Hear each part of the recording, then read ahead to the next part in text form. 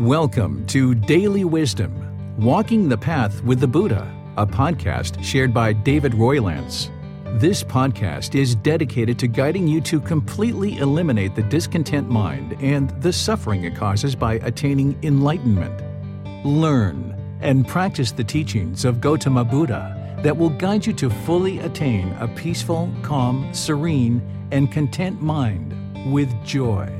To support this podcast, visit patreon.com/support Buddha or visit buddhadailywisdom.com, where you will discover a full range of courses, retreats, and online learning resources to assist you on the path to enlightenment. Now, here's our teacher to share more.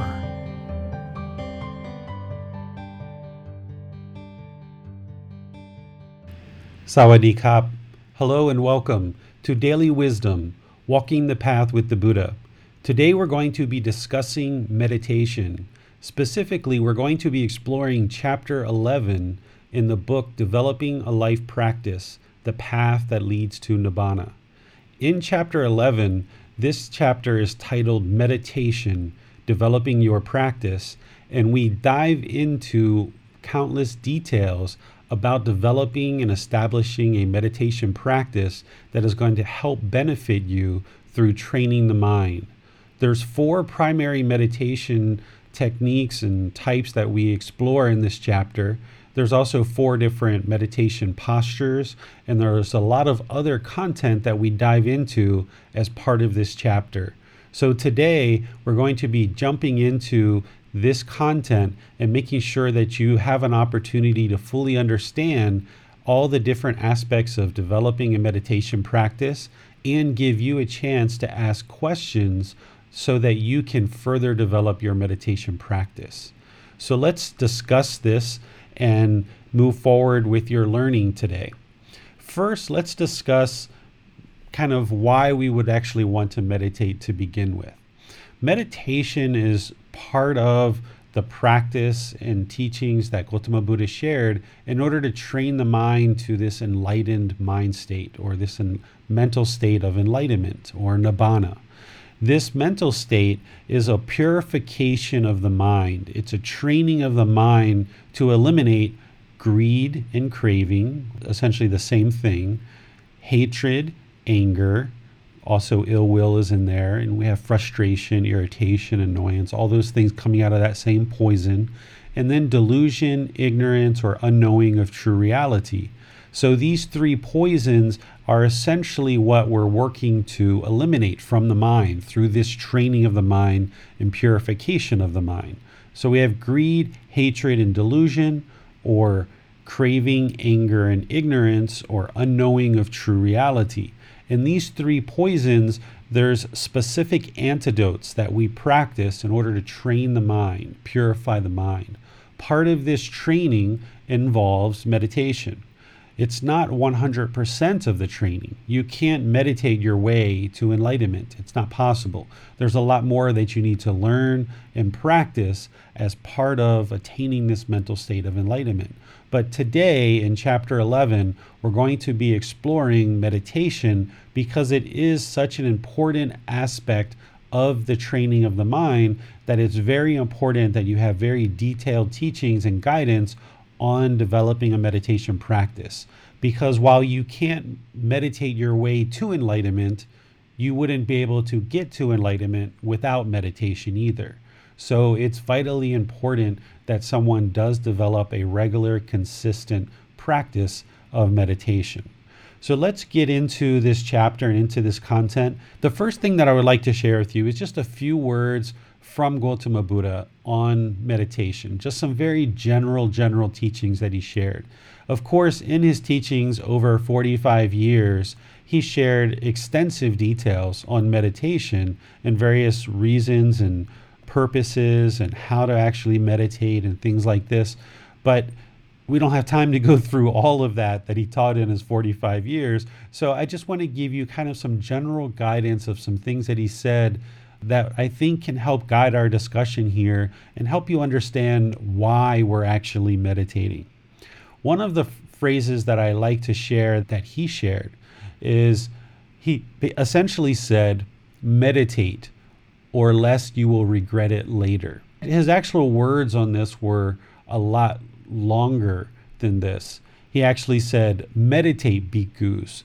Do not be negligent, lest you will regret it later. Essentially, what he was saying is, don't be complacent, or else you will regret it later. And he says, this is my instruction to you. That is essentially what he shared. Now, we don't know 100% of what he was saying by lest you will regret it later. He didn't use guilt or shame or fear in order to teach and share his teachings, because part of his teachings were to actually eliminate guilt and shame and fear from the mind. So he didn't use that in order to motivate people, in order to practice his teachings. This particular phrase is probably the closest thing that I've ever seen to Gautama Buddha kind of nudging a little bit and just kind of reminding people to learn and practice these teachings, or else you'll regret it later.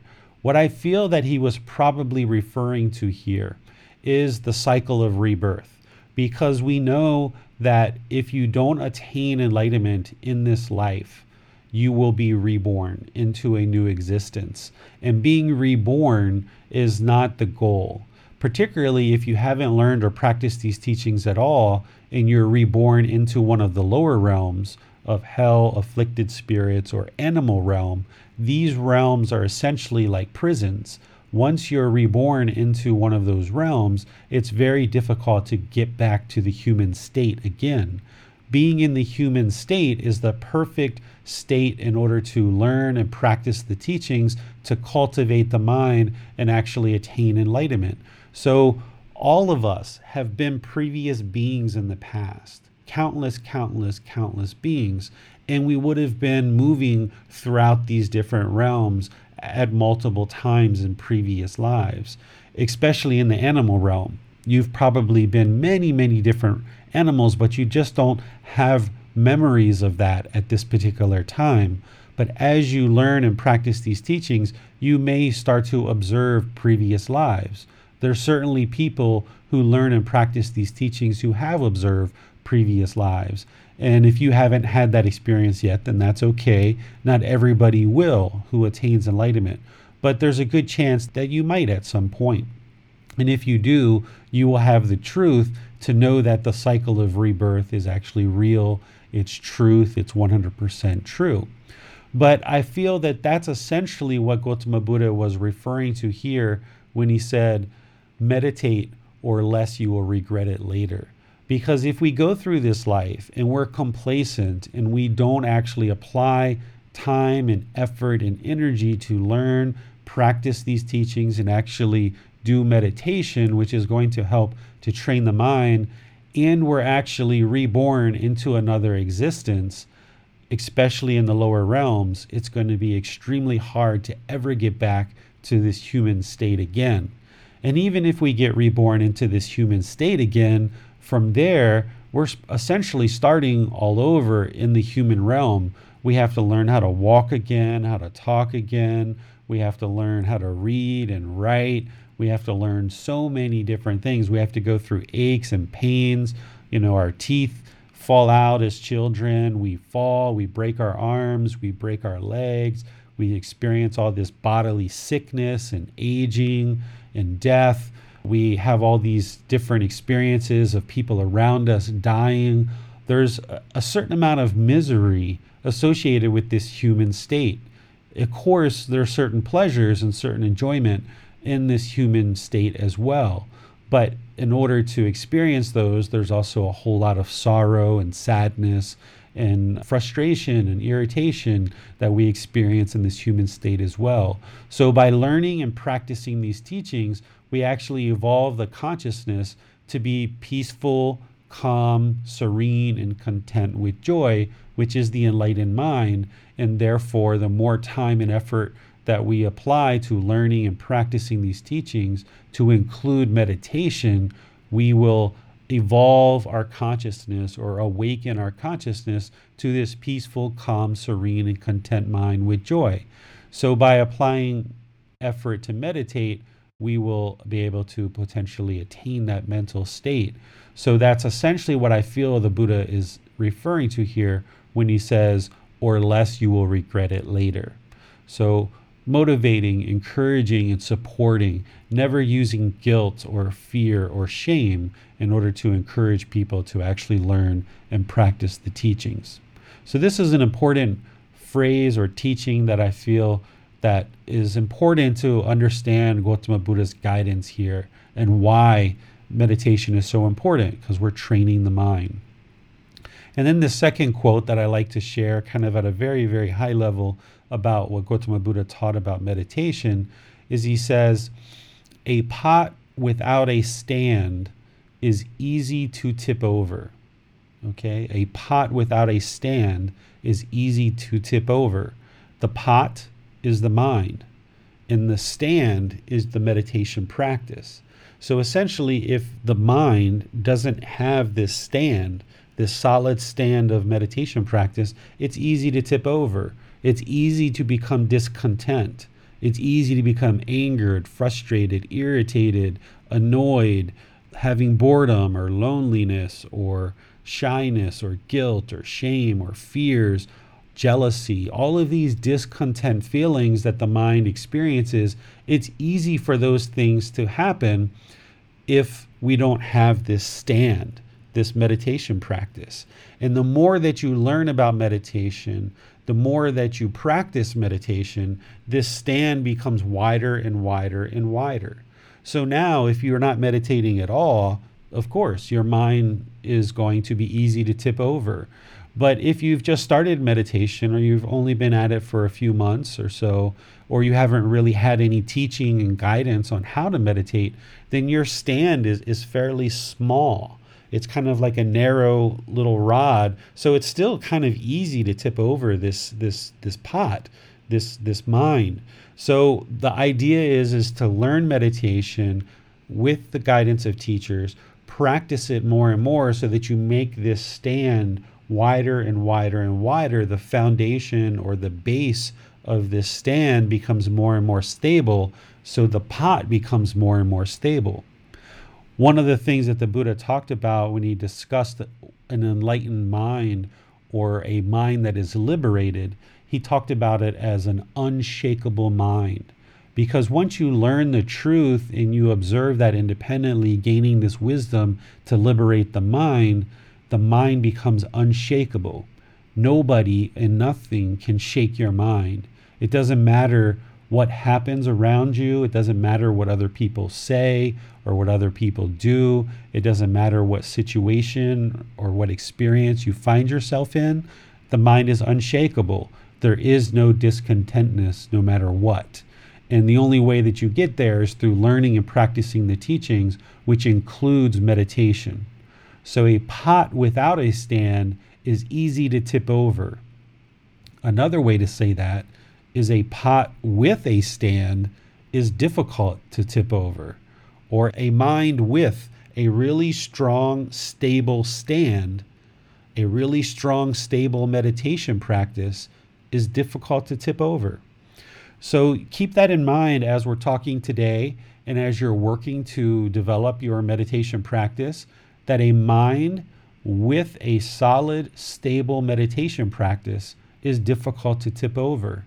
If you're finding yourself irritated or frustrated or angered or annoyed or lonely or bored or sad or jealous or any of these discontent emotions and feelings that the mind goes through, if you're experiencing those things, then realize that you have more work to do to further develop this meditation practice and further develop your understanding of the teachings so that you can attain an unshakable mind.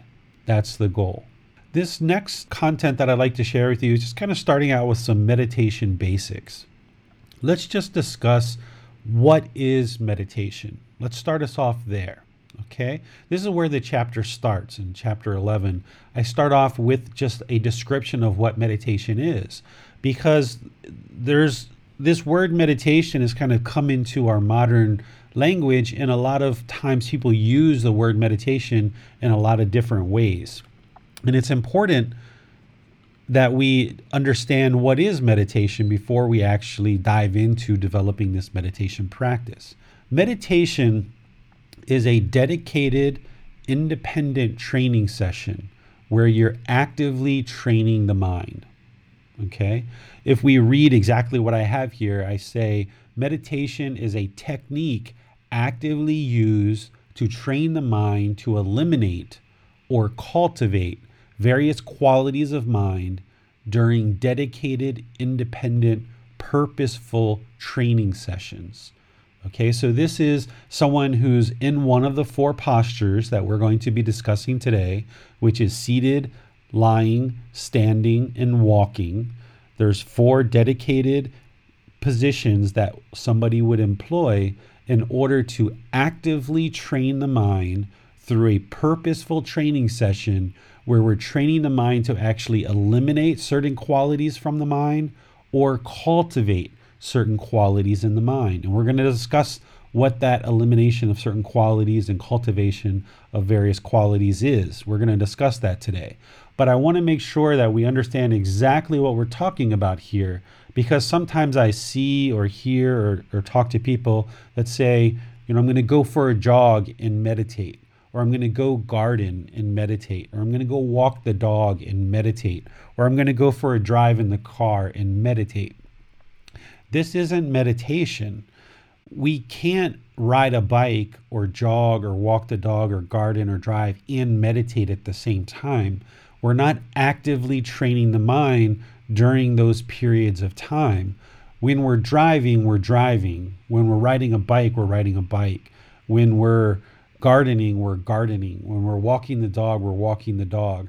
Now, while you're doing those things, it may be relaxing to the mind, and the mind might become more calm and more soothed because of that activity that you're doing. But that's not meditation. Or while you're doing those activities, you might have awareness of mind, and you might be aware of what's in the mind as you're doing these activities, because you're bringing your activity down to kind of more singular focused, where I'm just jogging, or I'm just riding a bike, or I'm just gardening, and the mind becomes single-mindedness. And we start having single-mindedness as part of these activities. Now that's beneficial. These activities are definitely beneficial for the mind and the body. Those are important things that we can be doing, but it's important to understand that those things by themselves aren't meditation. So if somebody is gardening and they think that they're meditating, then they may not develop an actual dedicated, independent, purposeful training practice where they're actually training the mind. And they need to do that. You can't do all these other activities and avoid this dedicated, independent, purposeful training sessions that I'm going to teach you today. So it's very important to develop this practice where you're training the mind through independent, dedicated, purposeful training sessions to eliminate certain qualities from the mind and cultivate certain qualities in the mind. And when you do that, what you're going to notice is your time gardening or jogging or walking the dog or talking with friends or having business meetings, those are going to be more beneficial for you because you are meditating and you have a regular practice of meditating and training the mind. All of these other activities are going to go much better for you because your mind is going to have more singleness of mind. You're going to have more concentration, more clarity of mind. That's one of the results, one of the benefits of meditating. So you're actually going to experience the benefits and reap the rewards of that meditation practice in these other activities. But these other activities by themselves are not meditation. So it's important to develop this dedicated, independent, purposeful training sessions where you're consistently meditating on a consistent daily basis. Okay? So this is meditation. Secondly, what's important is that you have a teacher to help you learn how to meditate and helps guide you in developing your practice. Only person that would be able to develop a meditation practice by themselves and actually attain results of an enlightened mind is a Buddha. The last known Buddha that existed in the world existed over 2,500 years ago. And the world is unaware of any other Buddha that has arisen since that time. So one of the things that makes a Buddha is that they don't have any teachers, they don't have any guides, they don't have anybody who is helping them on this path. And once they become awakened through their own understanding of the teachings and their own practice, then they're able to guide countless other beings through their teachings to attain the same mental state of enlightenment. So that's part of what makes a Buddha. There's other criteria as well that you can see in chapter 3. But essentially, a Buddha is going to be self-awakened. They're going to awaken their mind through their own teachings and their own practice. But everybody else needs teachers and guides to help you learn and guide you on this path.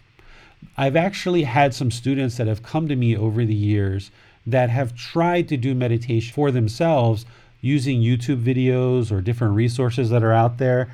And unfortunately, some of them have had unfortunate results. Now, some people can do just fine for a while meditating on their own, and nothing adverse will happen. They'll just not be meditating as well as they could. They won't be making as much progress as they could.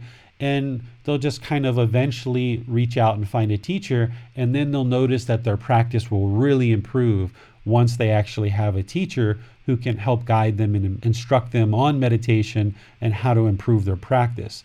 But there's been a few occasions where a few students have reached out to me having attempted to learn meditation on their own, and they had adverse reactions. They've had hallucinations, they've had delusions, they've had repetitive thoughts, and now their mind is kind of like stuck in this repetitive cycle of just these constant thoughts over and over and over again, because in trying to learn how to meditate on their own, they might have done that for a year or two with various YouTube videos and different things. And as the mind slowly started to awaken on its own, they didn't have the guidance that they needed, and they didn't have the help. And now their mind is kind of stuck almost like on repeat. And they're just having constant thoughts, repetitive thoughts, like what we would probably call OCD, obsessive compulsive disorder. So it's important that everybody has teachers and guides to help them on this path. Meditation teacher should be able to guide you and help you evolve your practice. And you should be able to see that through learning with a teacher that you can practice what they're teaching you, and those teachings are leading the mind to a better and better condition. If you're studying with a particular teacher and you're actively learning with them, you're implementing their teachings, and you're not seeing results, then that means you probably need to find another teacher and somebody who's able to work with you more closely. But any teacher who's walked this path and is further along in their practice should be able to guide you, encourage you, and support you in developing a practice. And when you learn their teachings and you implement them, you should see the condition of your mind improving. That's one of the wonderful things about Gautama Buddha's teachings, is they're not based on belief. Everything should be independently verifiable. So when you learn from a teacher and you implement teachings, you should be able to see the condition of your mind improving more and more and more as you practice those teachings. If you're not seeing that, then and you're making a dedicated effort to actually learn, and you know that you're working with this teacher and they're working with you, and you're trying to resolve any kind of misunderstandings that you have, if you are continuing to do that and you're applying good effort and it's just not working, then that's when you may decide that you want to look for another teacher.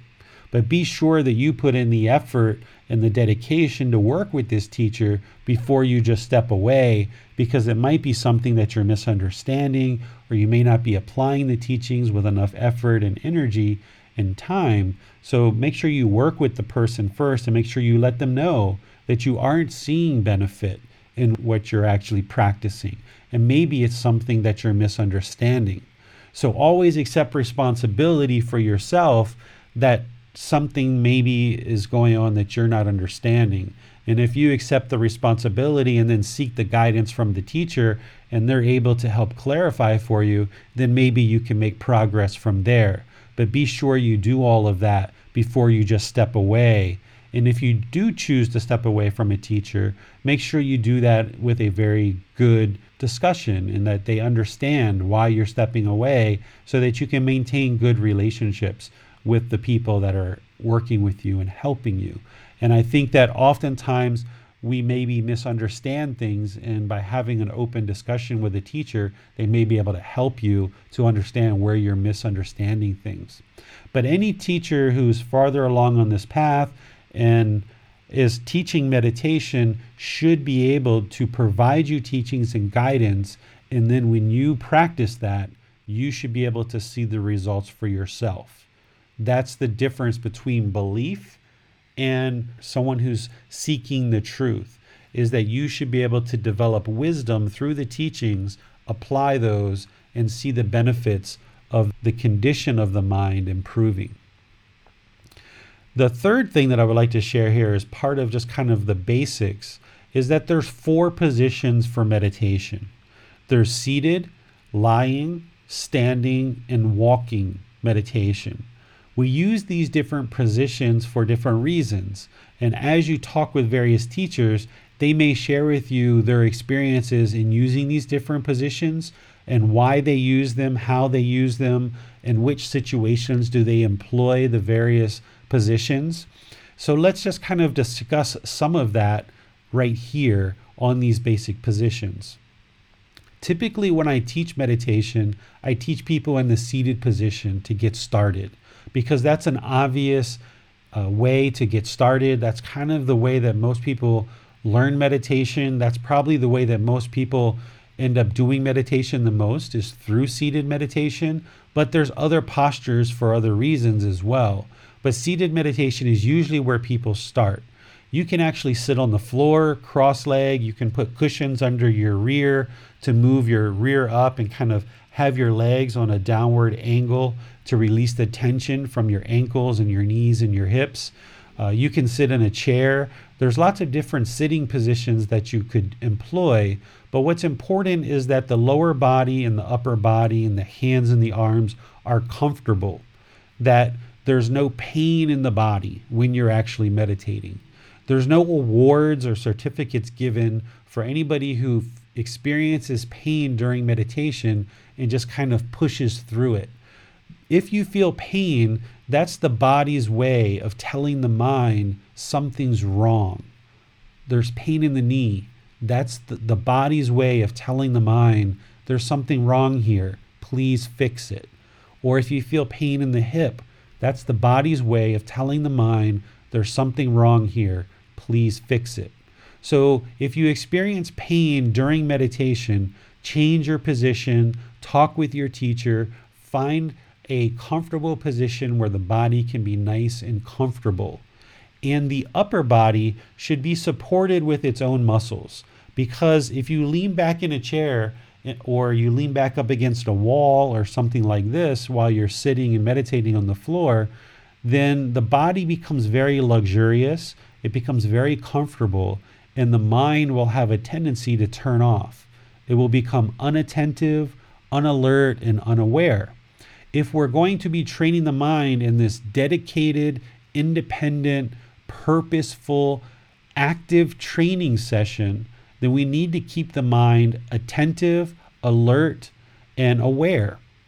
So to do this, you use your upper body muscles to support your upper body with your own muscles, rather than leaning back in a chair or leaning up against the wall, because the mind's going to have a tendency to kind of turn off and become unalert and unaware, unattentive. So we want to maintain that alertness. We want to maintain that attentiveness and that awareness throughout the meditation so that we can actively train the mind to eliminate certain qualities or cultivate certain qualities in the mind. And the way to do that is to engage the upper body muscles to ensure that you're supporting your upper body with your own muscles and not leaning back up against any structure. Now, as you get older, 70s, 80s, 90s, and your body is frail, If you need to lean back in a wheelchair or something like this, then go ahead and do that. But just work to actively maintain your alertness of the mind. And while you're younger, hopefully you're learning and practicing these teachings so that by the time you're 80, 90 years old, you're already enlightened. So you're just kind of maintaining the quality of your mind at that point. There's not a whole lot of work that you need to really employ. You're just kind of maintaining your enlightened mind state. But if you do get to that point where you can no longer support yourself with your upper body weight, then sit back in your wheelchair and use a little bit of support. Or move to the lying position. The lying position is really great if you have pain in your upper body. Even nowadays, sometimes I'm doing certain things and I pull a certain muscle in my back or my hips or my waist, and it's uncomfortable for me to sit. There's nothing that I can do either in a chair or on the floor to get the body comfortable, and the body's completely in pain for various reasons. And that's where you might decide to employ lying meditation.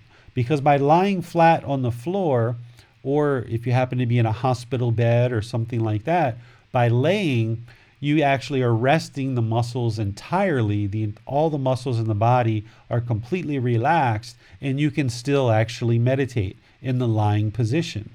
Now, one of the things with the lying position that you need to be aware of is the mind has a tendency to turn off, right? You may actually fall asleep. So the mind may become unaware, unattentive, or unalert. So in lying position, what I notice is usually within 15 or 20 minutes, my meditation is usually pretty much over at that point because the mind has become so relaxed. So still getting benefit, still getting training in this dedicated session, but in the lying position, I tend to only use it when all the muscles or certain muscles in my body are so uncomfortable that I can't sit. That's one reason why I would use lying meditation position. The other situation that I use lying meditation position in is if I've been injured. There's been situations where I've been physically injured, like a motorbike accident or something like this, and my leg or my knee or my ankle is such that I can't even sit in a chair, and I'm laying in a hospital bed hooked up to an IV. And in that situation, lying meditation position is the only option that I have. So I'll use lying meditation at that time. The third reason why I might use lying meditation position is if I've got this dedicated, consistent meditation practice where I tend to use seated meditation most often, and there's certain situations where you may be laying in bed and you may be interested to fall asleep. And what you might notice is as you're trying to fall asleep, the mind becomes a little bit busy thinking about different things. If you notice this and you've got your daily meditation practice already established, while you're laying in bed, you can actually do a little meditation by focusing on the breath, using breathing mindfulness meditation that we'll talk about today, and it will actually help you to fall asleep. So while meditation is a active, dedicated, independent, purposeful training session that you need to have a consistent daily practice of doing, you should do it that way. But as you're doing that and you've already got some really good training, you can actually use meditation to benefit you if you're noticing that you're in a strange setting, or you're at a hotel, or you're at a friend's house, or even at your own home and you're having trouble falling asleep. You can actually use laying meditation, focus on the breath, and what you'll notice 5 or 10 minutes into that is you'll doze off and go to sleep. So you can use this as a benefit to helping you induce sleep. But you don't want that to be your core training session, because if all you're ever doing is training the mind for 5 or 10 minutes and falling asleep, then you don't have a daily consistent practice where you're cultivating certain qualities or eliminating certain qualities. So the third way of using lying meditation position is to actually help induce sleep if that's something that you need help with. So that could potentially be a way that you'd choose to use the lying position. Standing position can also be helpful if you can't sit. If you can't sit and you're noticing that you're having pain in certain parts of your body, but standing up would allow you to actually meditate, what you'll notice is standing meditation will keep the mind more active. It will keep it more attentive, more alert than something like lying meditation. So if I am interested in maintaining the alertness and attentiveness, then maybe I'll do a standing meditation rather than a lying meditation if I can't do seated. Another way that I might use standing meditation is, let's just say I'm at a bus stop or I'm in line somewhere and I'm there for 10, 15, 20 minutes waiting for something and I have nothing else going on. I might just kind of stand quietly, close my eyes, and do some meditation for 5, 10, 15 minutes while I'm standing there waiting for the bus or waiting in line for something that has a particularly long line. It's a good way to use your time wisely and actually get some meditation going in a certain environment that you may otherwise not be meditating in. Because it's one thing to actually train the mind in a quiet home or at a temple or something like that, but to train the mind in an environment that's not standard for you, like at a bus stop or standing in line somewhere, there's a lot of benefit there because there's various sounds, various smells, various lighting. You can't control any of that stuff. Where when you're at home meditating, you can pretty much control and manage your entire environment and give the mind exactly what it needs and exactly what it wants.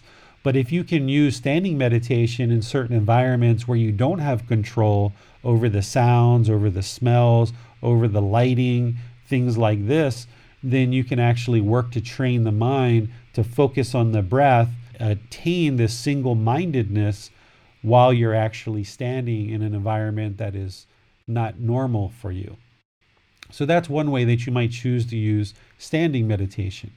And then walking meditation, we talked about this in a recent session on Wednesday, where I talked about how you can use walking meditation in similar ways as I just described for standing. So if in seated meditation you're falling asleep or you're dozing off or things like this, you can use walking meditation to maintain the alertness of the mind. So if you're noticing that you're kind of drowsy and seated or lying meditation is kind of the last thing that you would be thinking about because you're so sleepy, then walking meditation may be a way to kind of maintain the alertness of the mind and actually train the mind with walking meditation. Another way that you might use walking meditation is on the other side, is if your mind is too energetic and you feel like the last thing that you would think about is actually sitting down to meditate because the mind is too busy, too much chatter. And if you just sat down or lay or stand, it would be too busy and you wouldn't be able to focus on meditation. Then maybe you want to do some walking meditation to kind of empty the mind out, kind of exercise the body a little bit, and then if you choose, move to a seated or lying or standing afterwards. Or maybe you just do walking meditation as a standalone. So these 4 positions are 4 different positions that you can employ to keep the body comfortable but not luxurious so that you can actively train the mind. Now, some of these suggestions that I just gave you for these 4 positions are ways that I've used these different 4 positions. But I only know that those things work in that way because that's how I used it. I practiced and used them in different situations to see how they worked. But you've got to try this for yourself so that you can see it. Don't just take my word for it.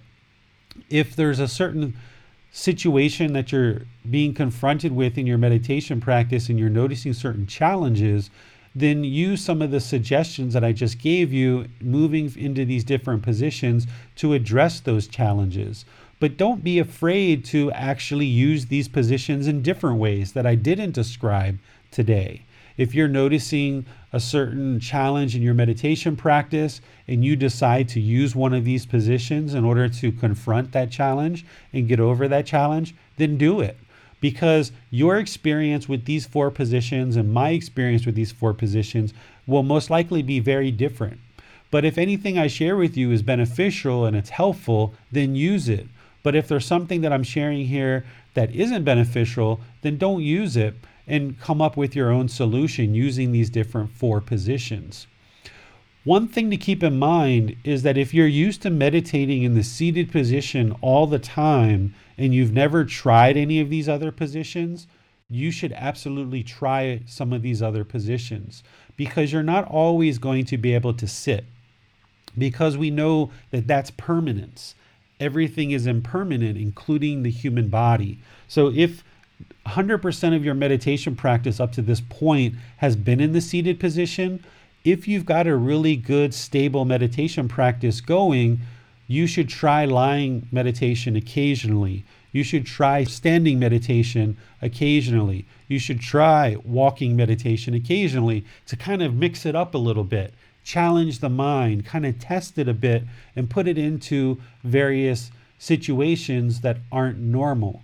Because what will happen is the mind will have a tendency to latch on and hold on to a particular meditation position that it really likes, that it craves, that it has a desire for, that it has this longing and strong eagerness to do seated meditation all the time.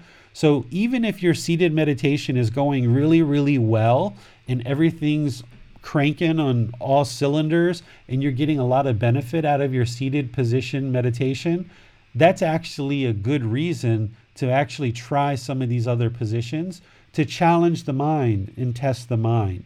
So you can use these 4 positions in all of these different ways that I just described, and you may even come up with other reasons why you might choose to employ these different positions.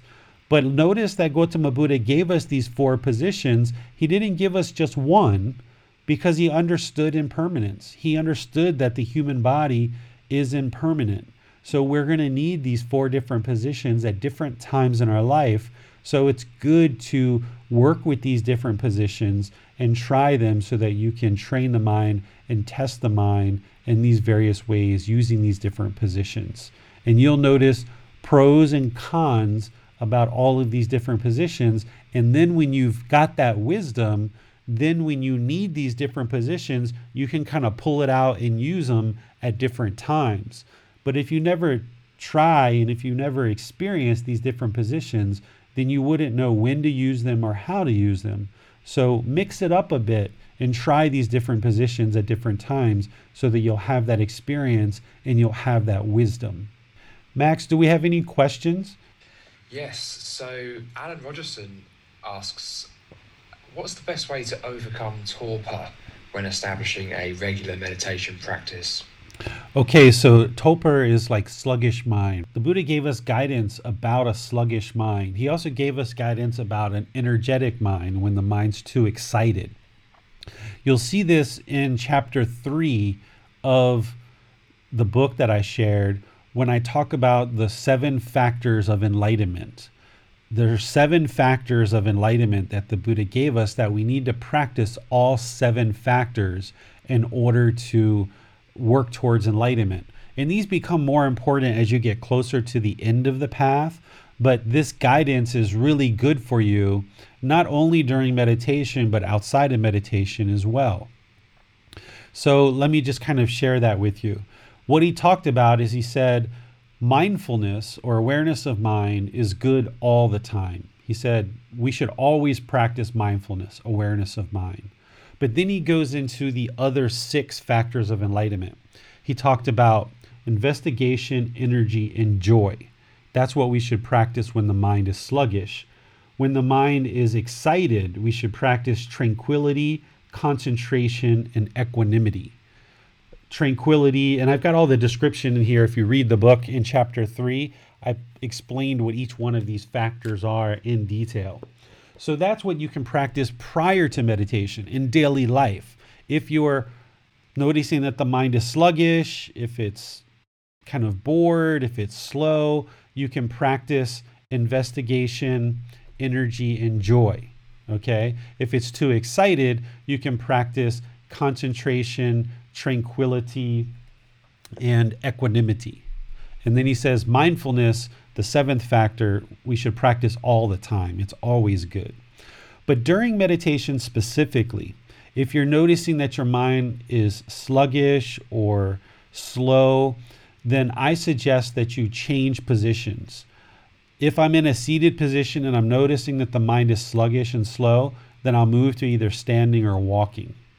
If I'm in lying meditation and my goal isn't to rest the mind and fall asleep, then I'll move to standing or walking.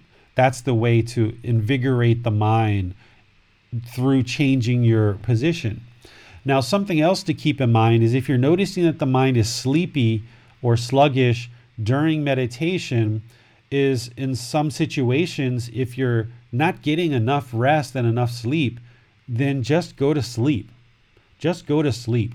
I've had plenty of situations in my practice where I've sat down to meditate and I've been 5, 10, 15 minutes into meditation and my mind just becomes super sleepy. And I realize that I just haven't been having much of a sleep during that period of time for that week or two. And rather than push myself to meditate, I'll just go to sleep, because at that particular moment, that's what the mind needed. It needed sleep. It needed rest. So I gave it what it needed rather than just pushing and pushing and pushing, because there's always another day. There's always another day to meditate. This is a lifelong practice.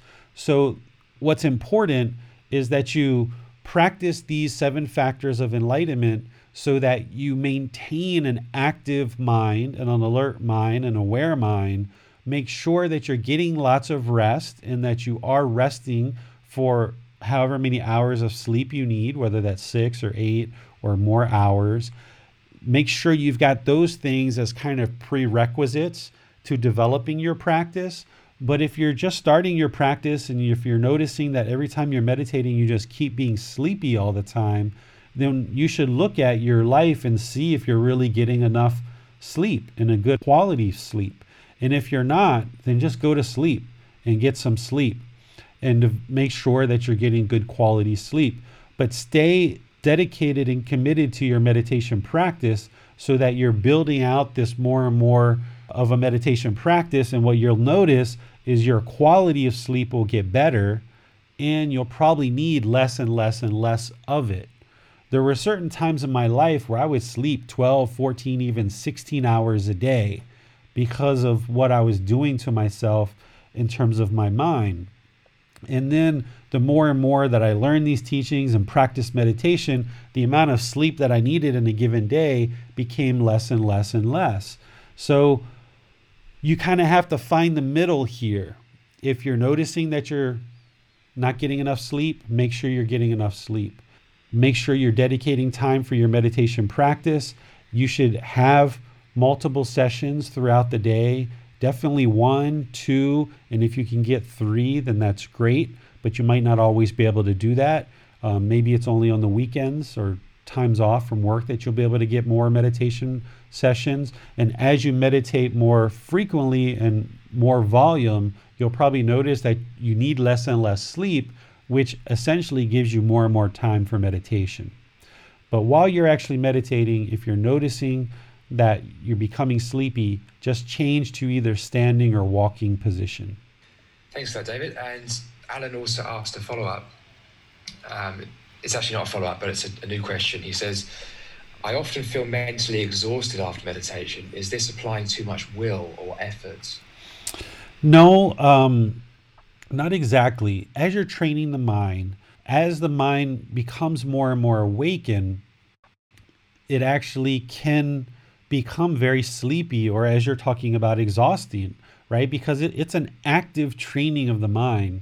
If you went out and did a bunch of weightlifting and you worked out the body is going to be very tired at the end.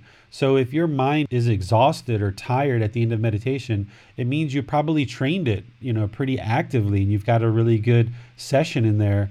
And that's why I usually will meditate in the morning for sure, and in the evening for sure, because oftentimes what will happen is the morning session, it's getting me ready for the day and kind of getting things really well established for the day. And then the evening session, it really leads me into a really good night's sleep, where I'm very sleepy by the time that I'm done meditating at the end of the day.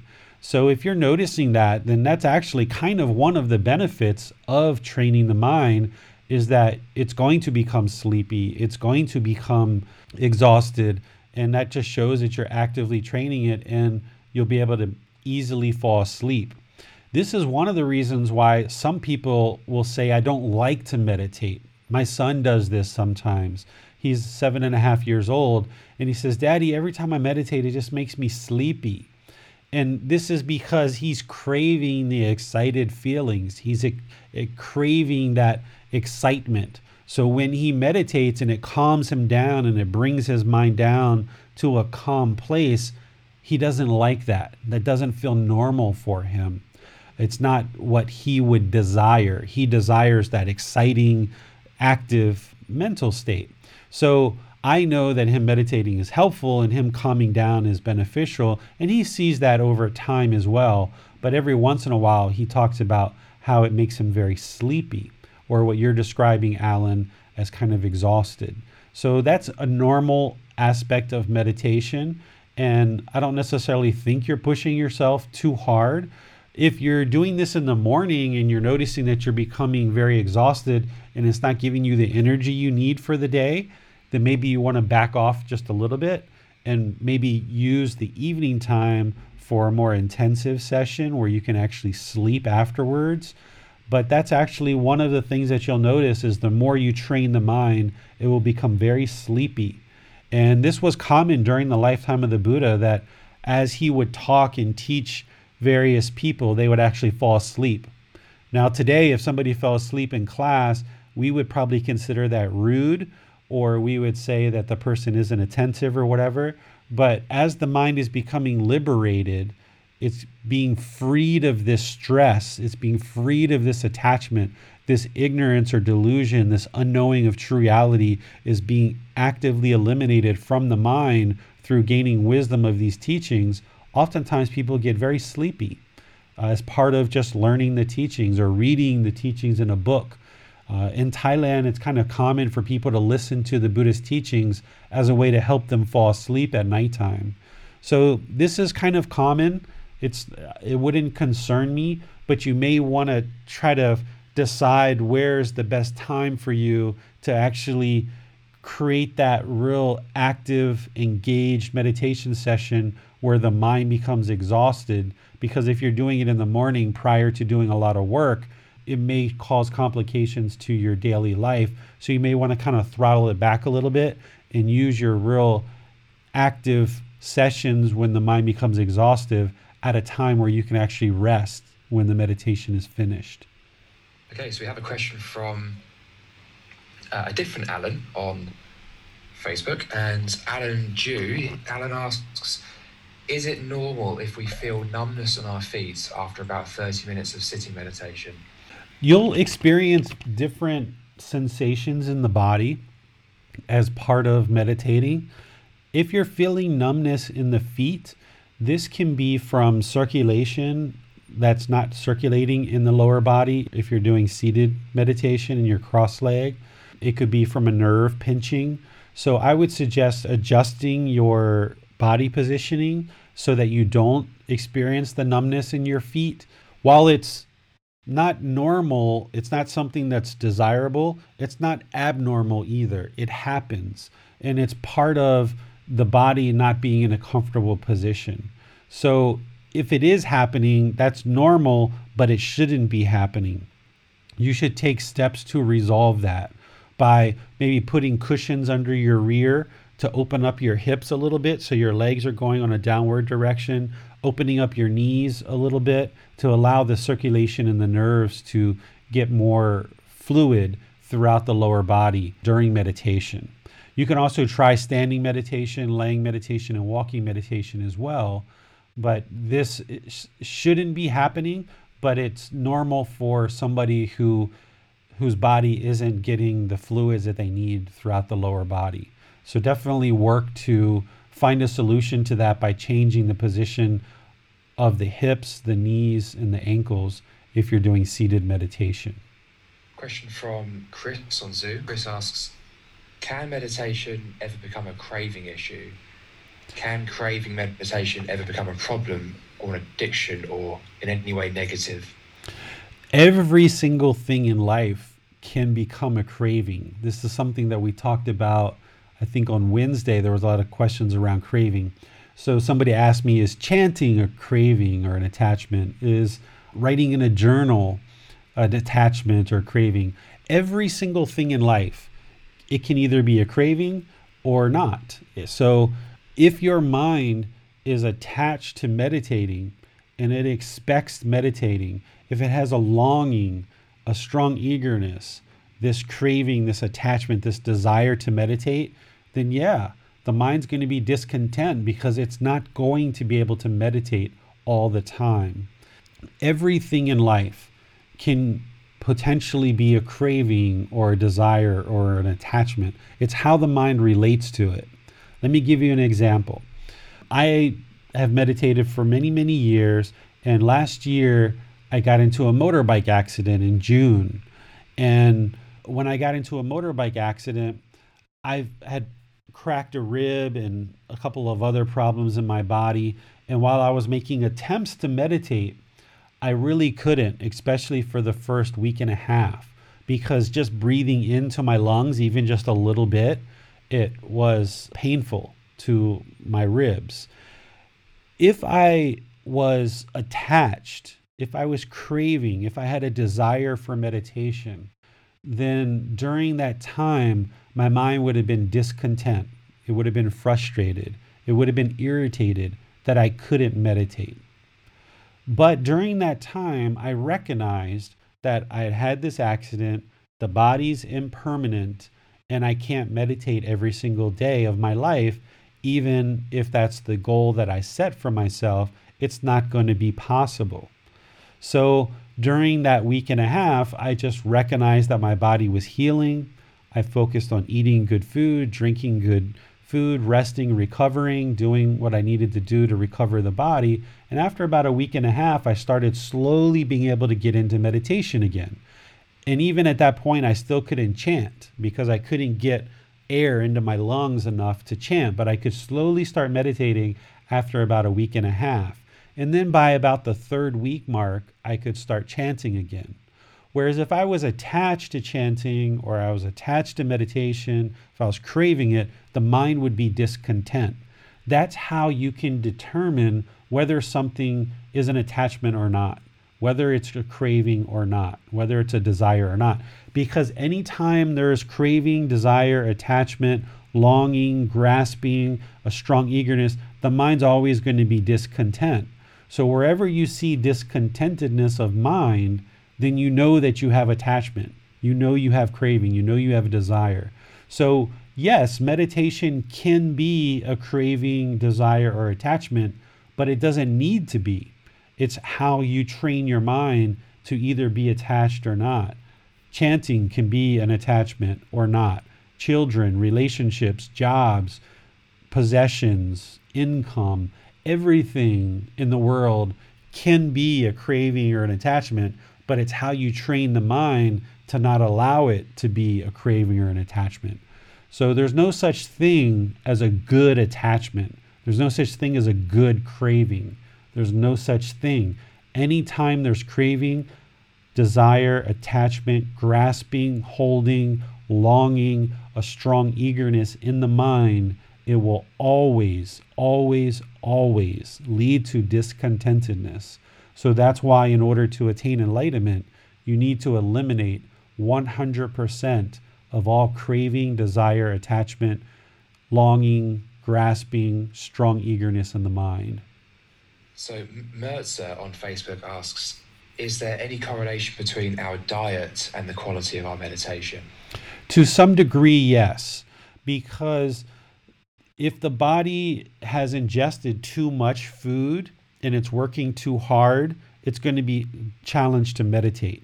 This is one of the reasons why Gautama Buddha suggested and taught to only have one meal per day. And some people think that the food during his time was probably more nutritious, and people could get away with one meal a day, but there's actually practitioners who do eat just one meal a day. A lot of people will eat 2 meals a day nowadays that are practicing these teachings. And what you'll notice is that when the mind becomes more and more enlightened, it's working more optimally. So you actually need less food, just like you need less sleep. So the quantity of food has a direct impact of whether you can actually meditate well and get a lot of benefit out of meditation, and when you choose to actually eat. So you shouldn't meditate on a full stomach. You should meditate kind of on a somewhat empty stomach. You're going to get more benefit that way. And then the types of food that you choose, of course, if you're eating nutritionist food, healthy food, you're putting water and fruit juices and wholesome vegetables and wholesome food into your body, then your body is going to be more comfortable. So therefore, you're going to be able to access the mind and train the mind more readily.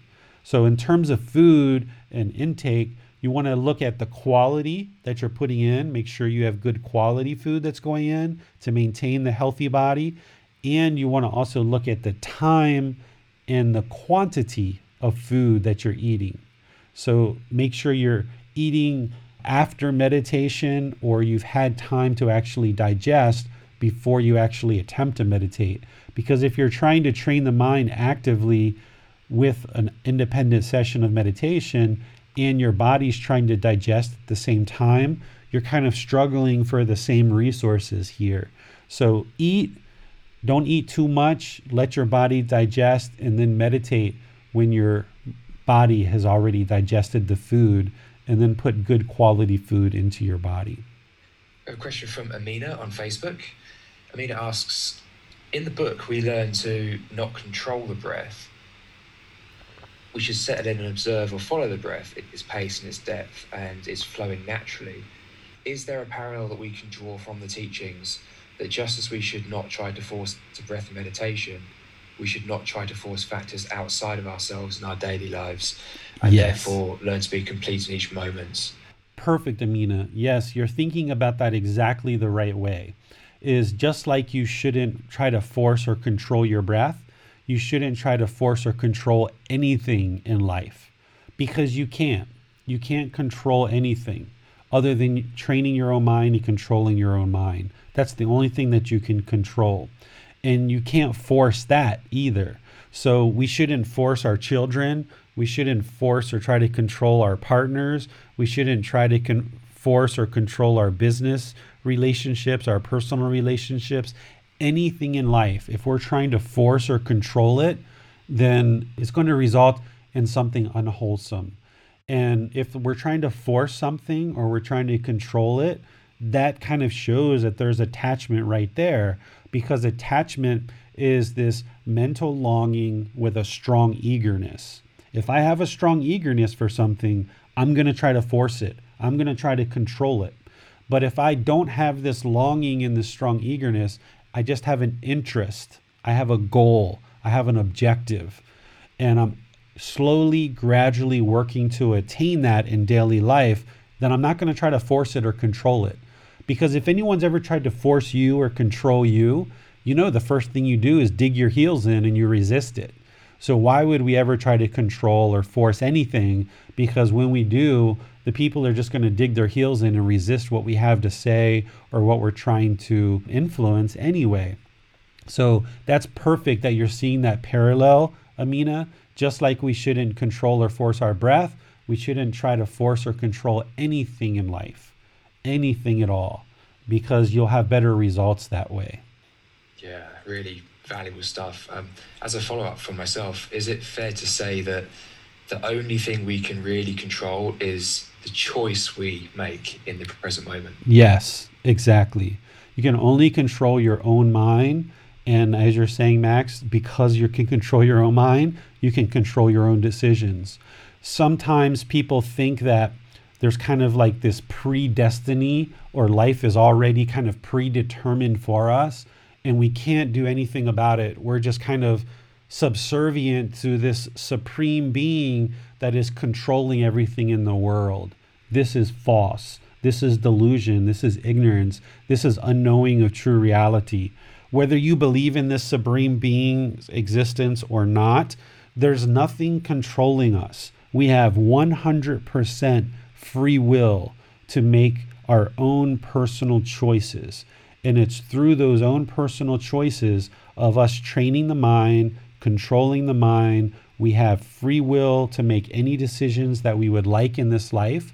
And all of those decisions lead to wholesome results if we're making good, wholesome decisions. And we have 100% ability to do that. That's what made Gautama Buddha's teachings so revolutionary at his time, because all the people around him had been trained and believed that they had to pay money to these Brahmin priests, and by paying them money to pray on their behalf, they just went back to the farm and their life either got good or bad based on how much money they gave to the priest. Well, of course, that's corruption, and it didn't work.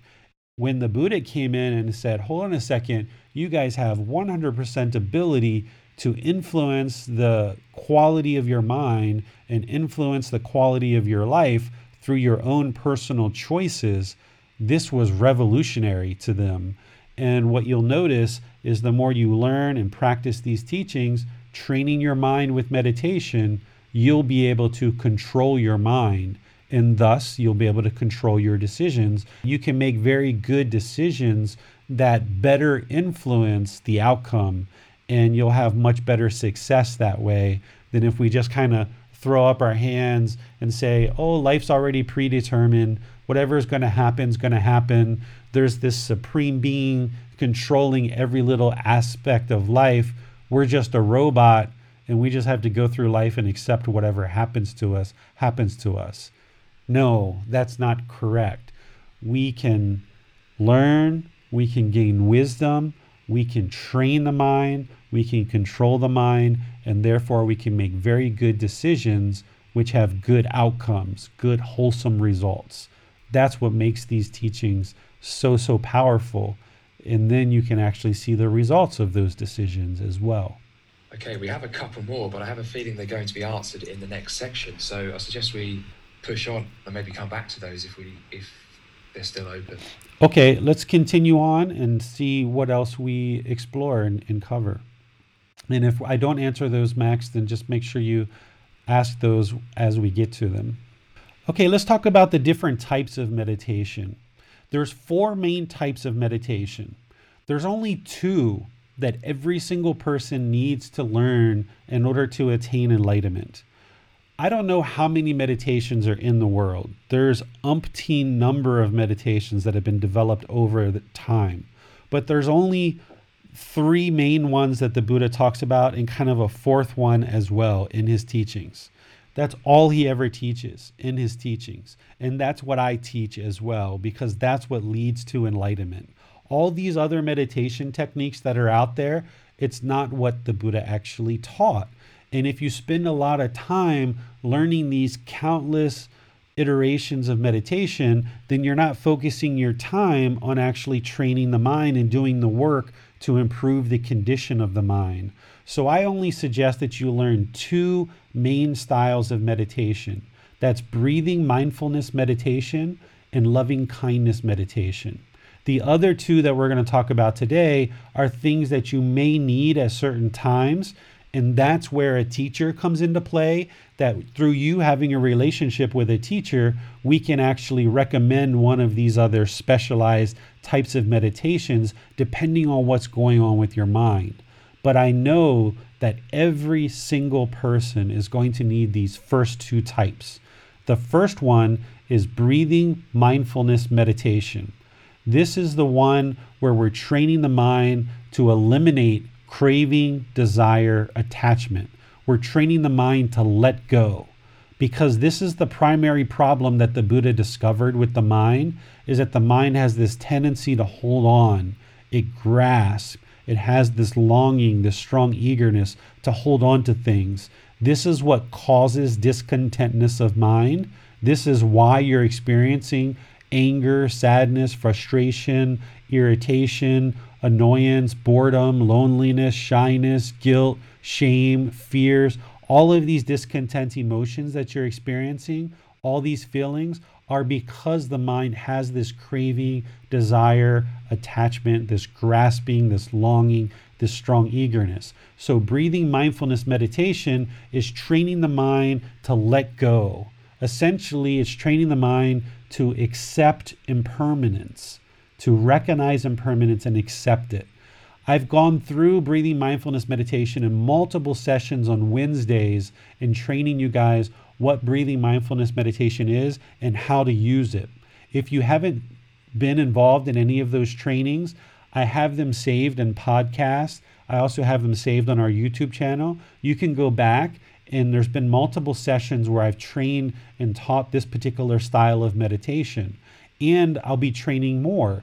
Every Wednesday, we rotate between breathing mindfulness meditation, loving kindness meditation, and chanting. And we rotate those every 3 weeks, essentially. So this is the foundation of practice. This is the number one most important meditation that you need to establish as your solid stand, right? The pot without a stand is easy to tip over. This is your stand, which is going to help the mind become stable and steady, okay? We're working to eliminate this craving, desire, attachment, and we're also training the mind to come into the present moment and attain singleness of mind or single-mindedness, okay? Because in breathing mindfulness meditation, when the mind goes to the past, we bring it to the breath. The breath is the present moment. When the mind goes to the future, we bring the mind to the breath and we train the mind to be in the present moment. When there's thoughts, ideas, and perceptions that come into the mind, we let those go and we train the mind to focus on the breath, because a mind that is focused on the present moment is going to have clarity, it's going to have concentration, it's going to have focus.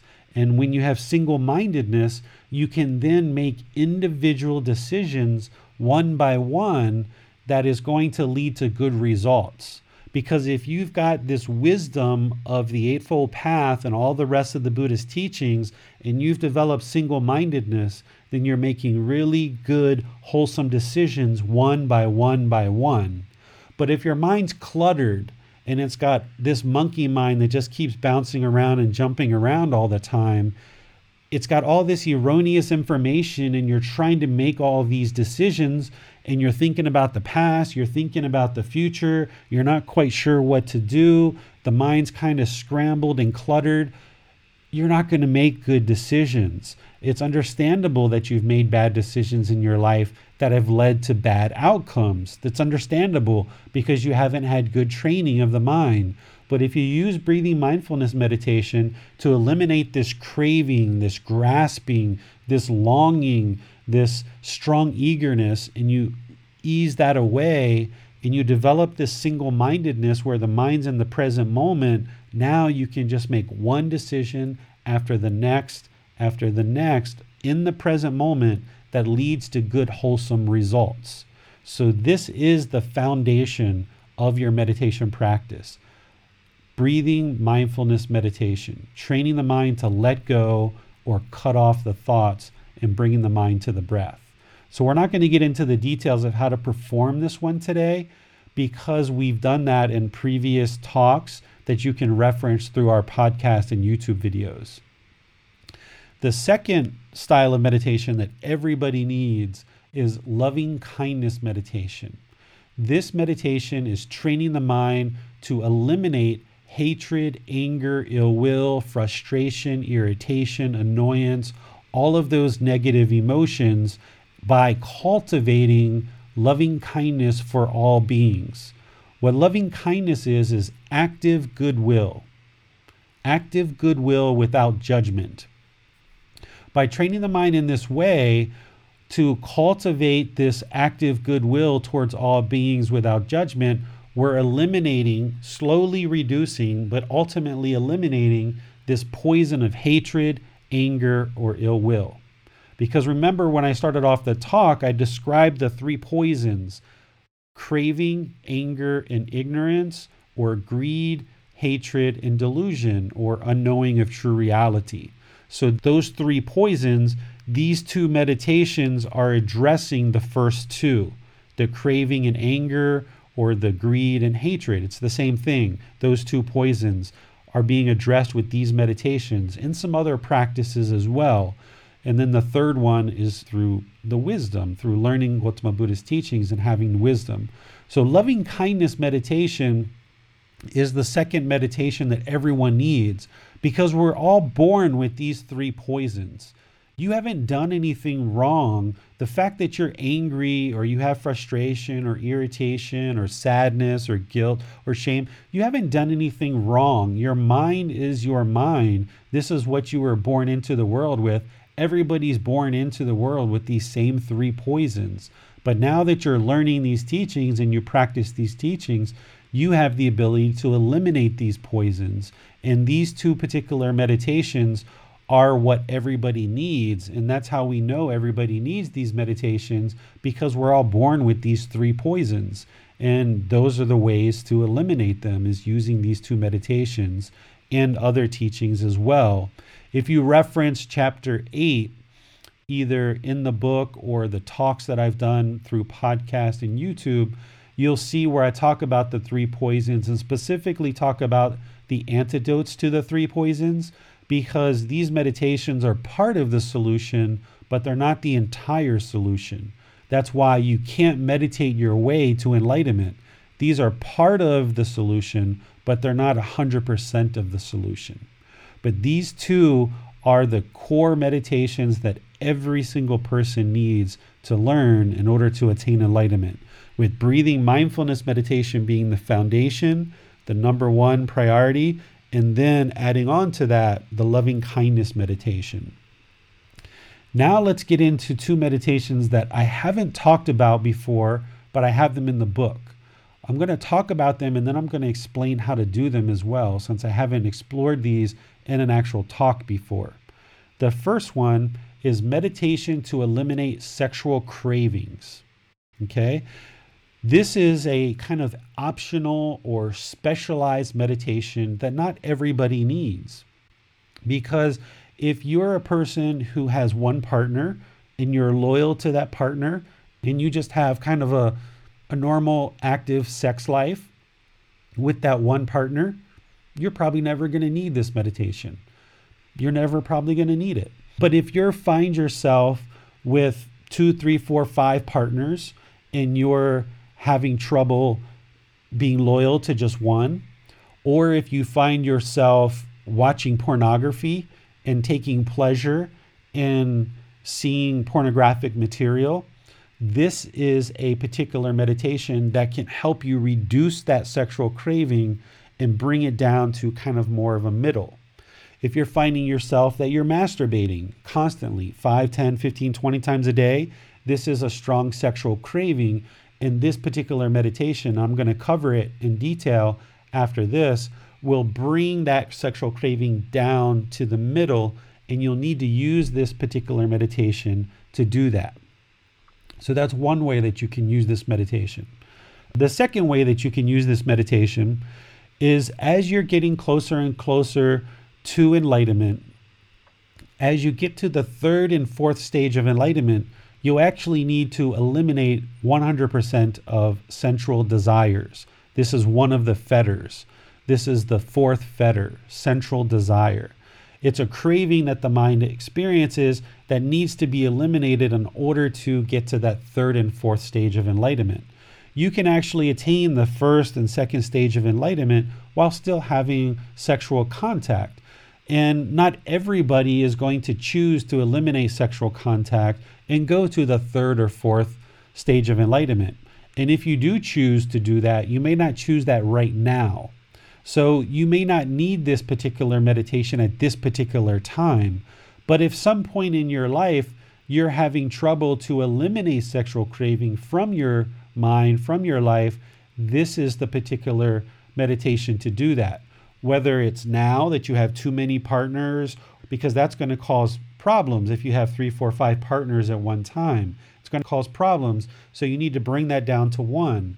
Or if you're watching pornography and that craving is causing discontentness, or if you're masturbating consistently and that's causing discontentness of mind, this particular meditation will bring that down to a more kind of a moderate sexual life. Or if you are working through the stages of enlightenment, you're at the first, second stage of enlightenment, and you want to eliminate this sexual craving from the mind to get to the third or fourth stage, you could use this particular meditation to do that. So this would be two different ways that you can use this, but not everybody's going to need it. Some people can eliminate sexual cravings without any meditation whatsoever. And if you're doing that, or you're able to do that, or you choose to do that at some point in your life, then great. You don't need this particular meditation. The fourth meditation that I share is called Meditation to Realize Non-Self. Non-self is a teaching that I cover in chapter 4, the chapter about the Four Noble Truths. Just prior to the Four Noble Truths, I introduce the three universal truths. And the third truth is about non-self. This is the teaching that there is no permanent self. There is no you. There is no I. There is no me. Essentially, we carry this image in our mind that we think there's a permanent self. We think that there's a never-changing self in the mind. And because of that, we form ego and self-image, self-identity around this self, and it causes problems because now we're trying to defend the self. It's only the self that becomes discontent. If somebody says something to you negatively, if there's a self, you're going to get hurt because of the self-identity, the self-image. The self is still there. When somebody says something derogatory, you're going to get frustrated or angry because there's a self there. But if you eliminate the self and somebody says something negative, it doesn't bother you because there's nothing there. There is no self. There is no I. There is no me. Yes, there's a physical body here, and there's a consciousness, or there's a mind, but in the mind, in the unenlightened state, we hold this concept of a self, and because of that, we cause our own discontentedness. We get upset when somebody says something we don't like. Or if we lose our job, our ego is affected and we start feeling discontent. We feel sad. We feel somebody says something to us. We feel belittled, right? But when you eradicate this self, when you eliminate this self, when you eliminate this ego and you realize there's nothing there, that there is no permanent self, then the mind can be peaceful, calm, serene, and content with joy. The way that you know that there is no self is when you look at yourself when you were a child or a teenager or early adulthood, you look at yourself at different ways than you do right now. The person who you are now is different than you were 10, 15, 20 years ago, or even 5 years ago, or even 2 years ago. You're a different person than you right now than you were back then. But in the mind, you think that there's this permanent self. You're holding on, you're grasping, you're craving, you have this strong eagerness to hold on to a self-identity, a self-image. And because the mind is holding on to this, this is why the mind becomes discontent. One of the reasons why it becomes discontent, because it's one of the attachments that the mind's holding on to. So there's lots of things that you need to learn and practice in order to eliminate this self, but this particular meditation can help you do that. I don't ever suggest that you do this meditation on your own and without guidance from a teacher, because if you just sat down and you tried to do this meditation right now, it's going to have very little effect because you haven't learned all the other teachings and you're not implementing this meditation at the appropriate time. There's a certain time, an appropriate time, where you need to start focusing on eradicating the self. And just sitting down and doing this meditation that I'm going to teach you today isn't going to instantly eradicate the self. You need to do a lot more work before you actually get to this. This is something that you're going to focus on much closer when you get closer to the 4 stages of enlightenment. Typically, when I will introduce this with students is when I see that they're going through the jhanas. There's something called 4 jhanas or 4 meditative states that one will go through prior to the 4 stages of enlightenment. And when you start reaching these 4 jhanas, then I know that now's the time to introduce this particular meditation to you.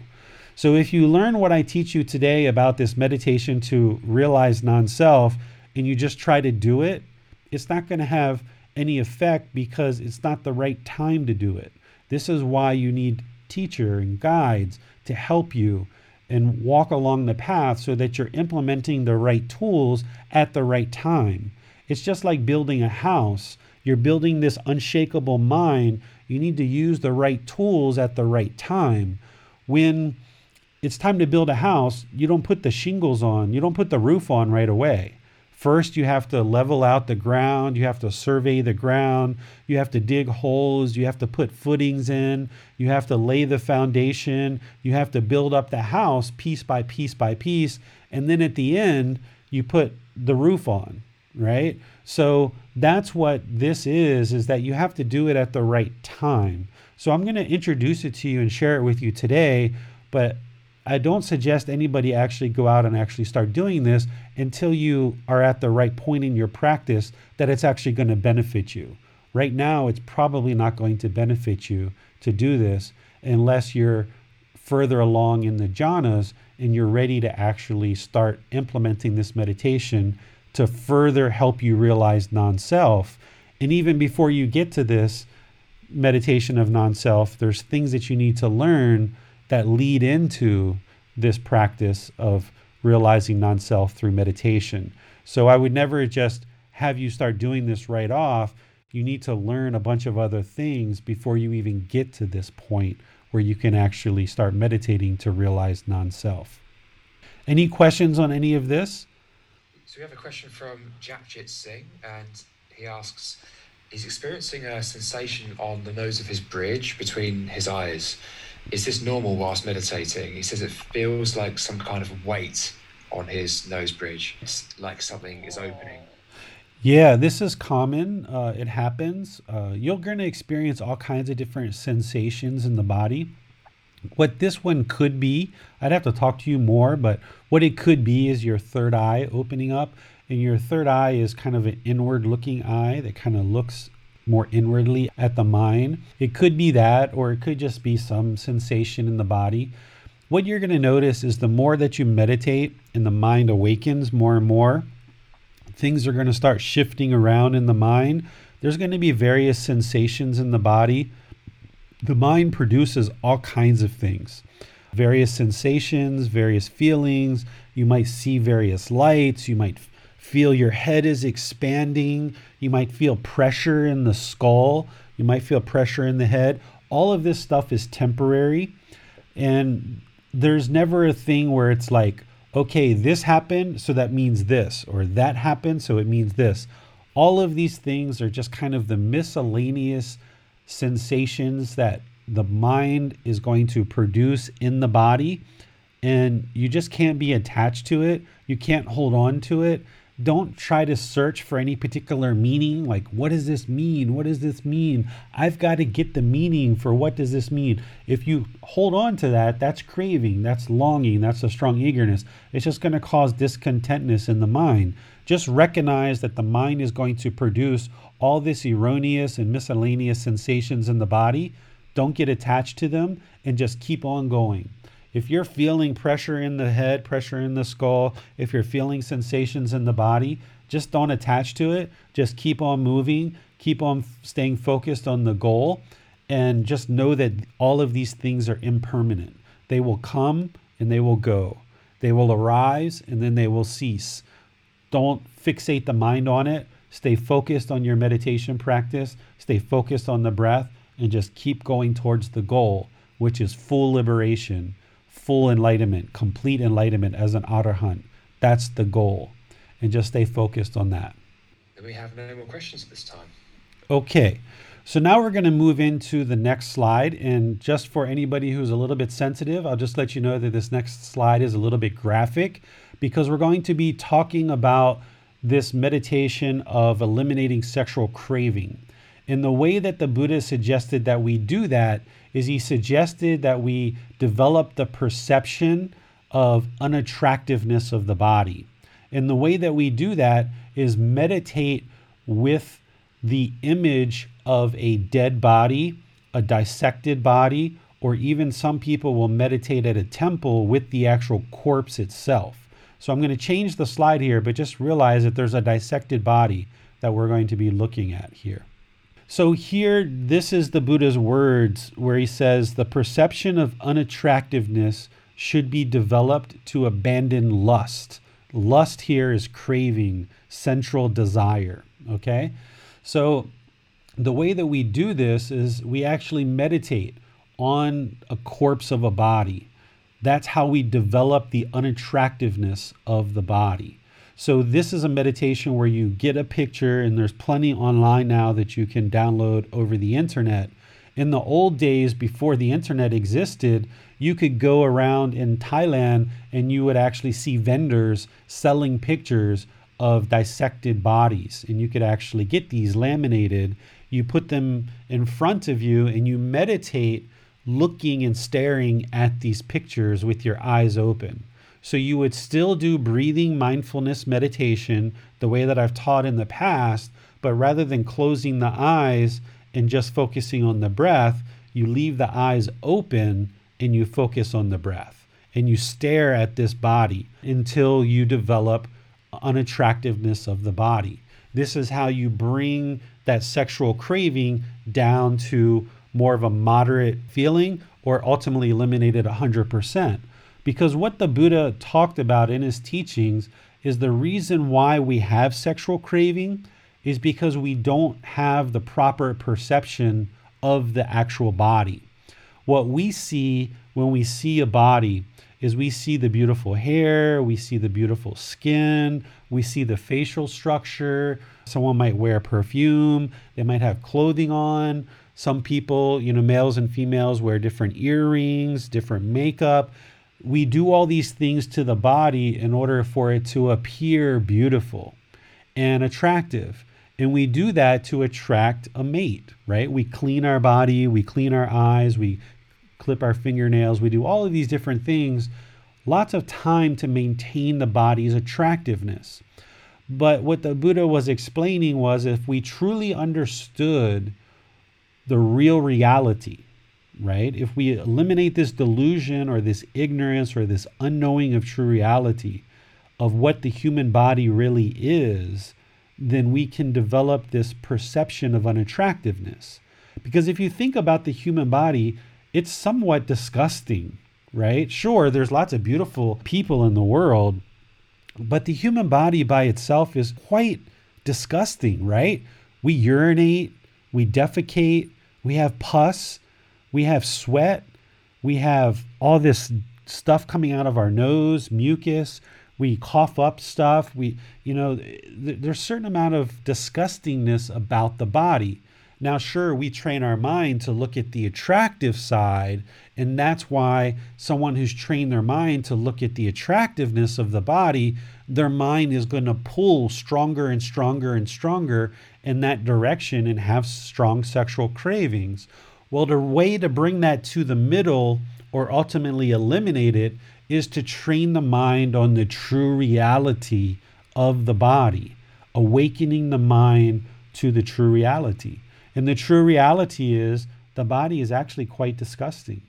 If we cut open the body, or if somebody was possible to rip off their skin and they walked over to you and tried to hug you, you might actually run if you were scared, right?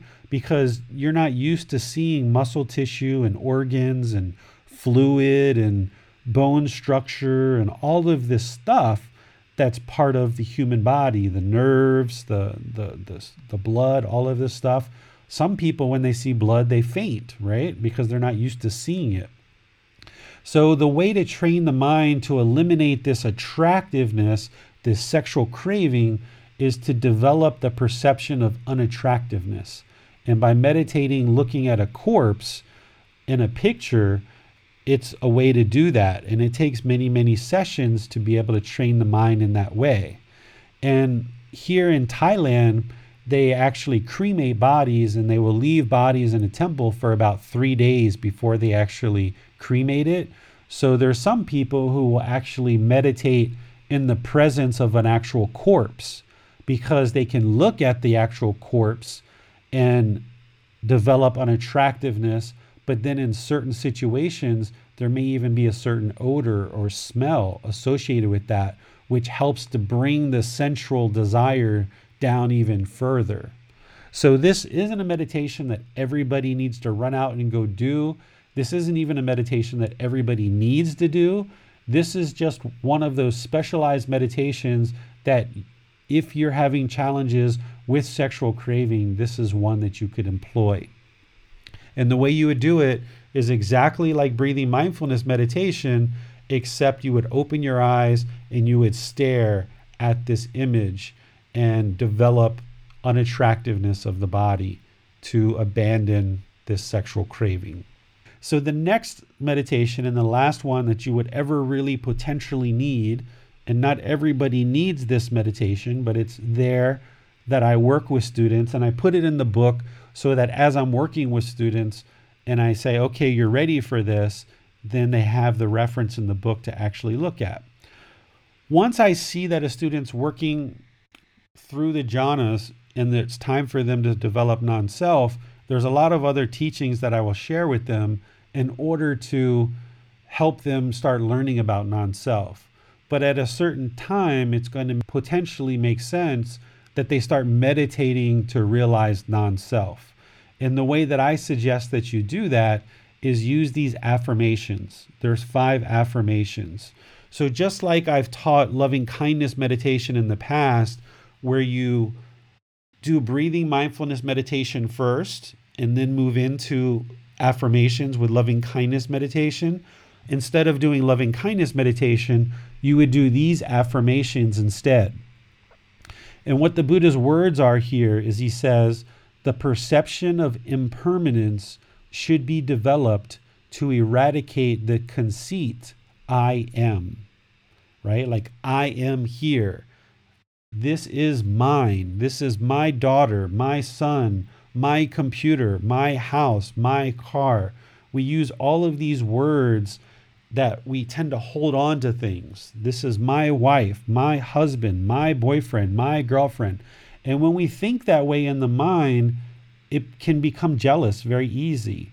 It can become offended very easy. It can become discontent very easily because everything's mine and we're holding on to it very tightly. We don't want to let go.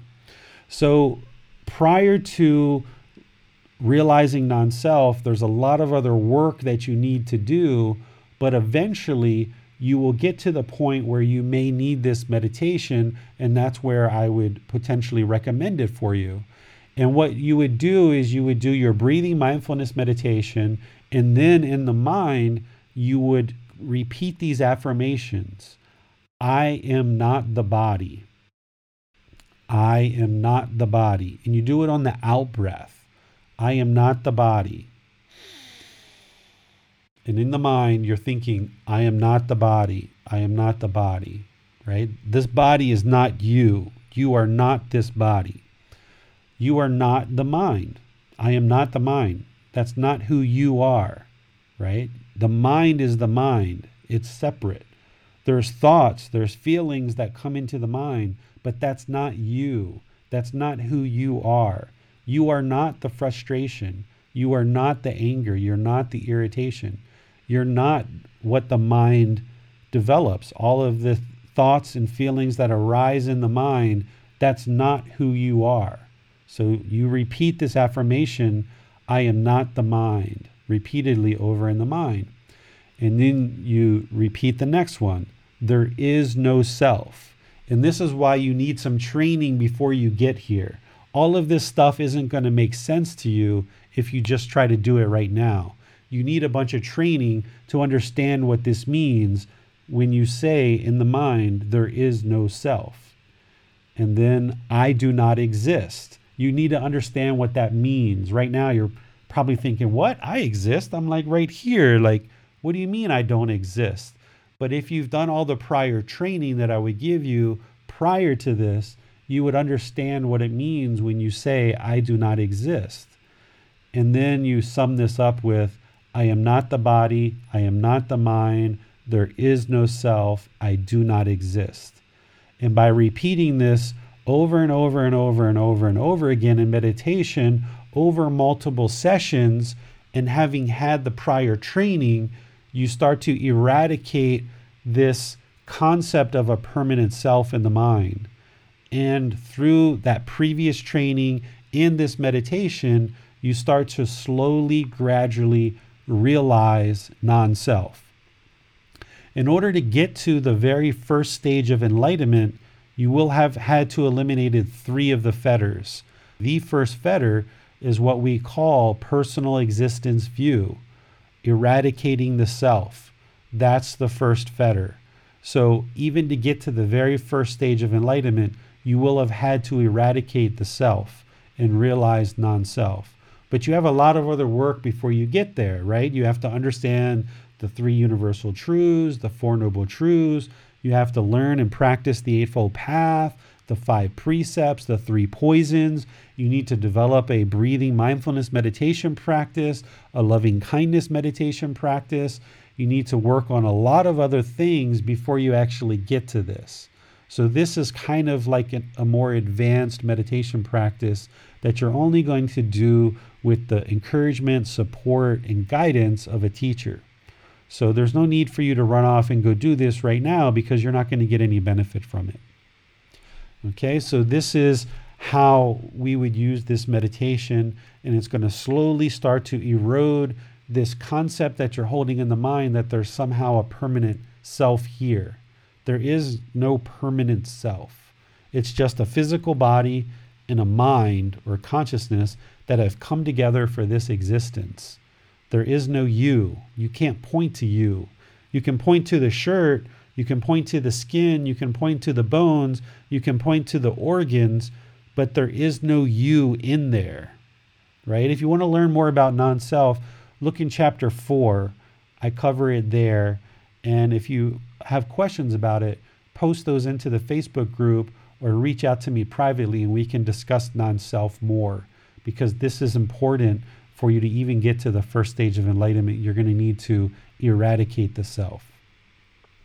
Any questions on this one? Alan Rogerson asks, how do we know if we are entering a jhana state? I usually don't tell people how you know, because I'm not interested in you knowing, because the way that I know that you're entering into jhana is based on certain things that you say and certain things that you talk about with your meditation. I can tell when you're in a jhana. But if I tell you that now, it kind of pre-programs you and makes you aware of what that is, and then you maybe long for it or grasp for it. So I rather not tell you how to identify when you're in a jhana, and I would rather you share with me what's going on in your meditation practice and what you're experiencing, and from that description I will be able to know if you're in one of the jhanas or not. So it's better that way. If I tell it to you, then you'll probably long and crave, or maybe even use language that makes you think that you're in a jhana. It's better to actually not know. The Buddha did give some description of what the jhanas are.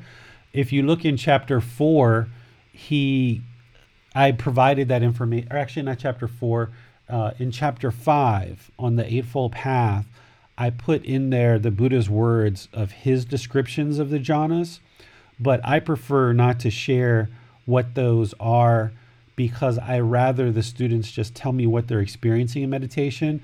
And then when I hear certain things, I'll know that you're in certain jhanas, and I'll be able to further help you along based on where you're at. But that wouldn't be a valid way to know whether you're in the proper jhana or not if I tell you how I know that or what to expect.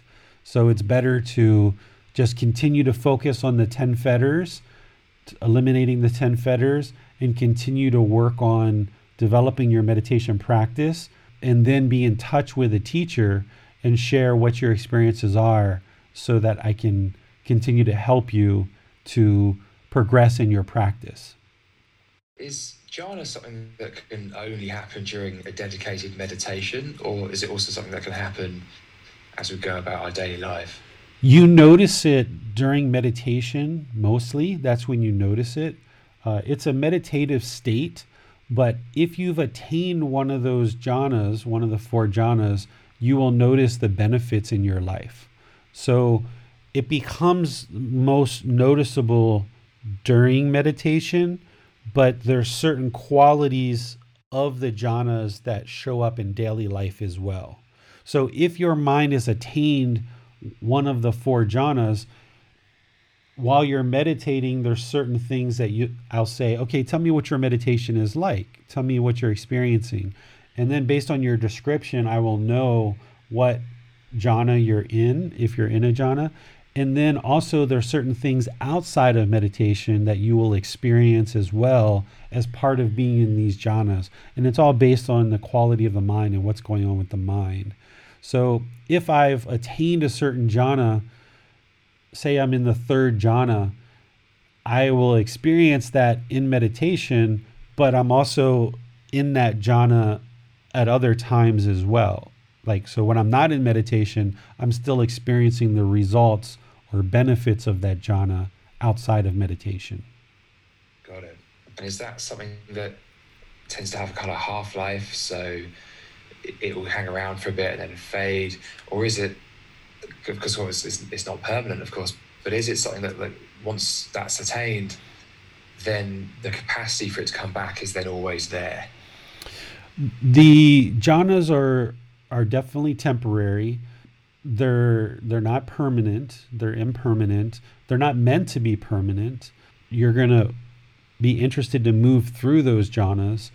In terms of coming back, if you're in a particular jhana, you're going to experience the benefits of that jhana, and it's somewhat unstable. You know, once you attain the various stages of enlightenment, especially the last stage, the mind is firmly rooted in that last stage of enlightenment. And that's, the Buddha talked about an unshakable mind. He talked about it as a unshakable liberation of the mind, that final stage of enlightenment. But these other stages of enlightenment and these 4 stages of jhanas, they're somewhat shaky. And that's why I don't even suggest for people to try to figure out what jhana you're in. Sometimes people sit around and they work so hard to try to figure out what jhana they're in and what jhana they're going to and how to get from one jhana to the next. And they spend all this time around the jhanas. But to me, that's wasted time, because the real goal is to get to the final liberation, final knowledge, arahant, enlightenment at the last stage. Everybody should be focusing their mind there on eliminating the 10 fetters. So if we spend a lot of time trying to understand what these jhanas are, trying to figure out which jhana we're in, try to figure out which jhana we're moving to, that's just taking you away from the ultimate goal, which is enlightenment, and focusing on the 10 fetters. So while there's definitely knowledge around these 4 jhanas, and it's important to know about them, as you get closer and as you're getting into these jhanas, I will teach them to you. But prior to you getting there, it doesn't even make sense to really talk about them much. And then even when you're in one of these jhanas, it's not like, all right, hooray, you've met this jhana, let's give you a certificate. No, it's like, okay, well, you're in jhana 2, okay, keep on going. You know, it's like no big deal. It's like, all right, you're moving along.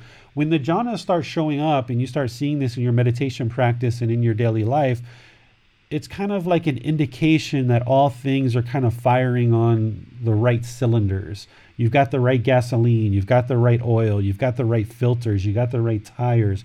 This car is moving forward because we're seeing this forward progression. We're seeing the jhanas are starting to be developed in the mind. But it's not time to celebrate. Even when you get to enlightenment, it's not time to celebrate. There's no like amazing ecstatic celebration when you feel like you've gotten to enlightenment. Getting to these jhanas are essentially an indication to you and to your teacher that things are headed in the right direction, and keep working. You still got a lot of work to do. You're not done by any stretch of the imagination. You're really almost kind of just getting started when you start hitting these jhanas, because now all things are firing on the right cylinders.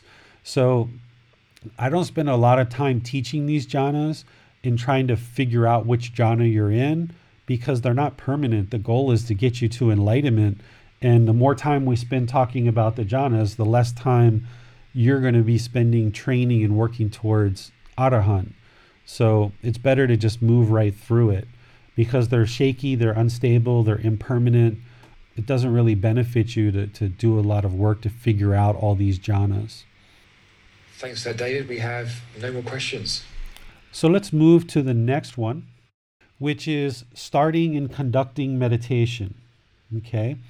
Here I went through a bunch of different things in the book towards the end of this chapter to really make sure that you understand meditation more in depth. The first one I talk about is the mind is the boss and the body is the employee. I've talked about this in other talks as well. Essentially, what you're doing in meditation is you're using those 4 positions that the Buddha shared in order to put the body in comfortable positions, but not luxurious, so that you can access the mind, right? How do you get to the boss? You got to go through the employees, right? You always got to go through the employees to get to the boss. So you've got to go through the body to get to the boss. This is why if you're feeling pain, or like one person was asking about numbness in the feet, if you're feeling any of these kind of painful sensations or numbness in the body, you've got to fix that. You've got to appease the employee, the body, in order to get to the mind, the boss. So you can read about this in the chapter, and I talk more about this, about how the mind is the boss and the body is the employee, and we have to kind of appease the employee, appease the body, in order to get to the mind and train the mind. The second thing here is I want to make sure you understand setting up mindfulness in front of you. These are the Buddha's words. These aren't my words. Mindfulness is awareness of mind. And what the Buddha said is prior to meditation, we need to set up mindfulness in front of us.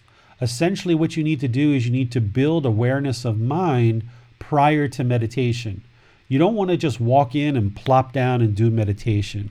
You're probably not going to get the most results and most benefit out of that. Probably what you want to do in order to appease this body, the employee, to get to the mind and set up mindfulness in front of you, is you probably want to make sure you go to the bathroom, empty out the organs, urinate, defecate, whatever you need to do. You may need to do a little bit of a stretch. Who knows? It's up to you. Some people choose to do a little bit of prayer, maybe not, depending on what your practice is. You want to get your body nice and comfortable. You may want to do some chanting, which is what I use as part of setting up mindfulness in front of me. Maybe not. Maybe chanting isn't your thing. But you want to do something to ease the mind into meditation, kind of coax it into meditation. Because if you just walk in the door and just plop down and try to meditate, you're probably not going to get the same amount of benefit as if you follow what the Buddha is teaching you here, which is set up mindfulness in front of you. Become aware of the mind. Set that up in front of you as part of preparing the mind for meditation. So how you do that and what you choose to do is totally up to you. I put in the book what I do in order to set up mindfulness in front of me, but that's unique to me. It doesn't necessarily mean that that's what you're going to do. And I even share that in the book. I say, I'm sharing this not as a way to tell you to do all these things that I do, but just as kind of a example of the diversity of things that you could do. And you choose what you think is best for you to kind of set up this mindfulness, awareness of mind, and ease the mind into meditation. The third thing, and hitting on the question that was asked earlier, is kind of like time, frequency, and schedule of meditation. This is by far the most common question asked about meditation, is how long should they meditate, what frequency, and what kind of schedule?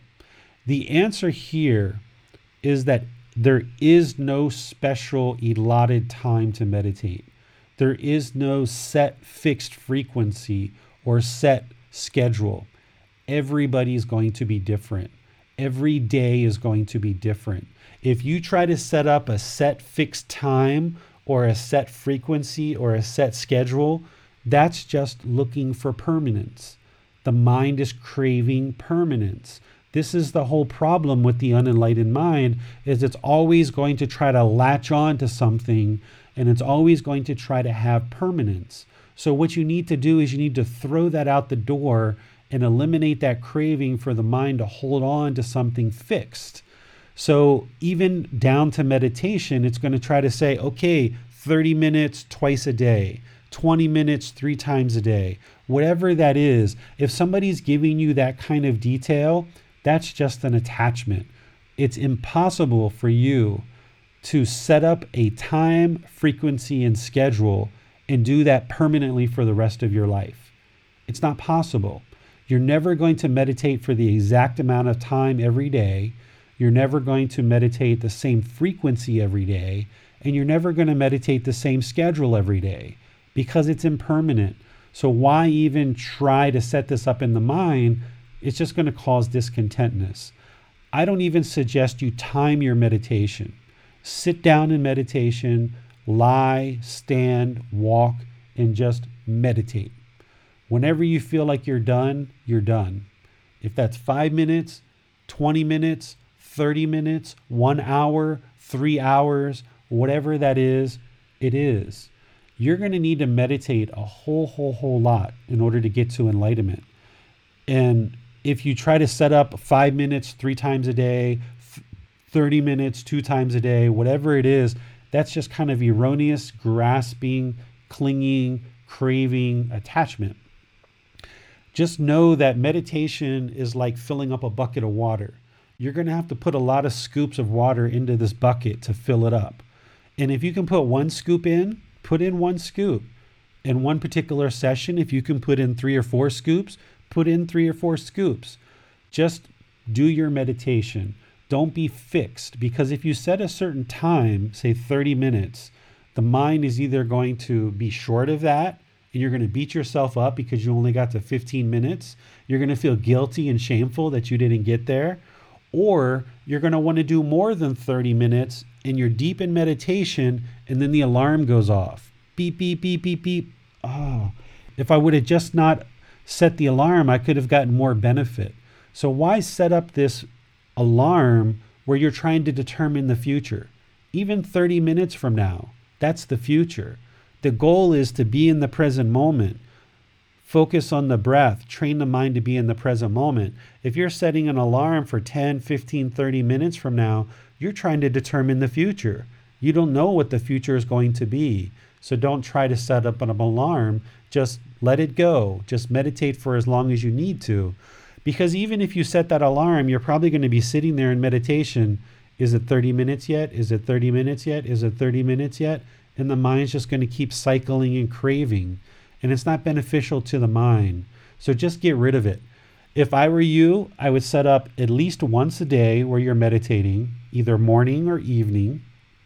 Build that up and meditate for longer and longer periods as you go throughout your life. At least once a day for longer and longer periods. As that becomes more stable and more steady and you develop your practice, move that to twice a day if you can. I always suggest morning and night. What you'll notice is morning is going to set up your day really nicely.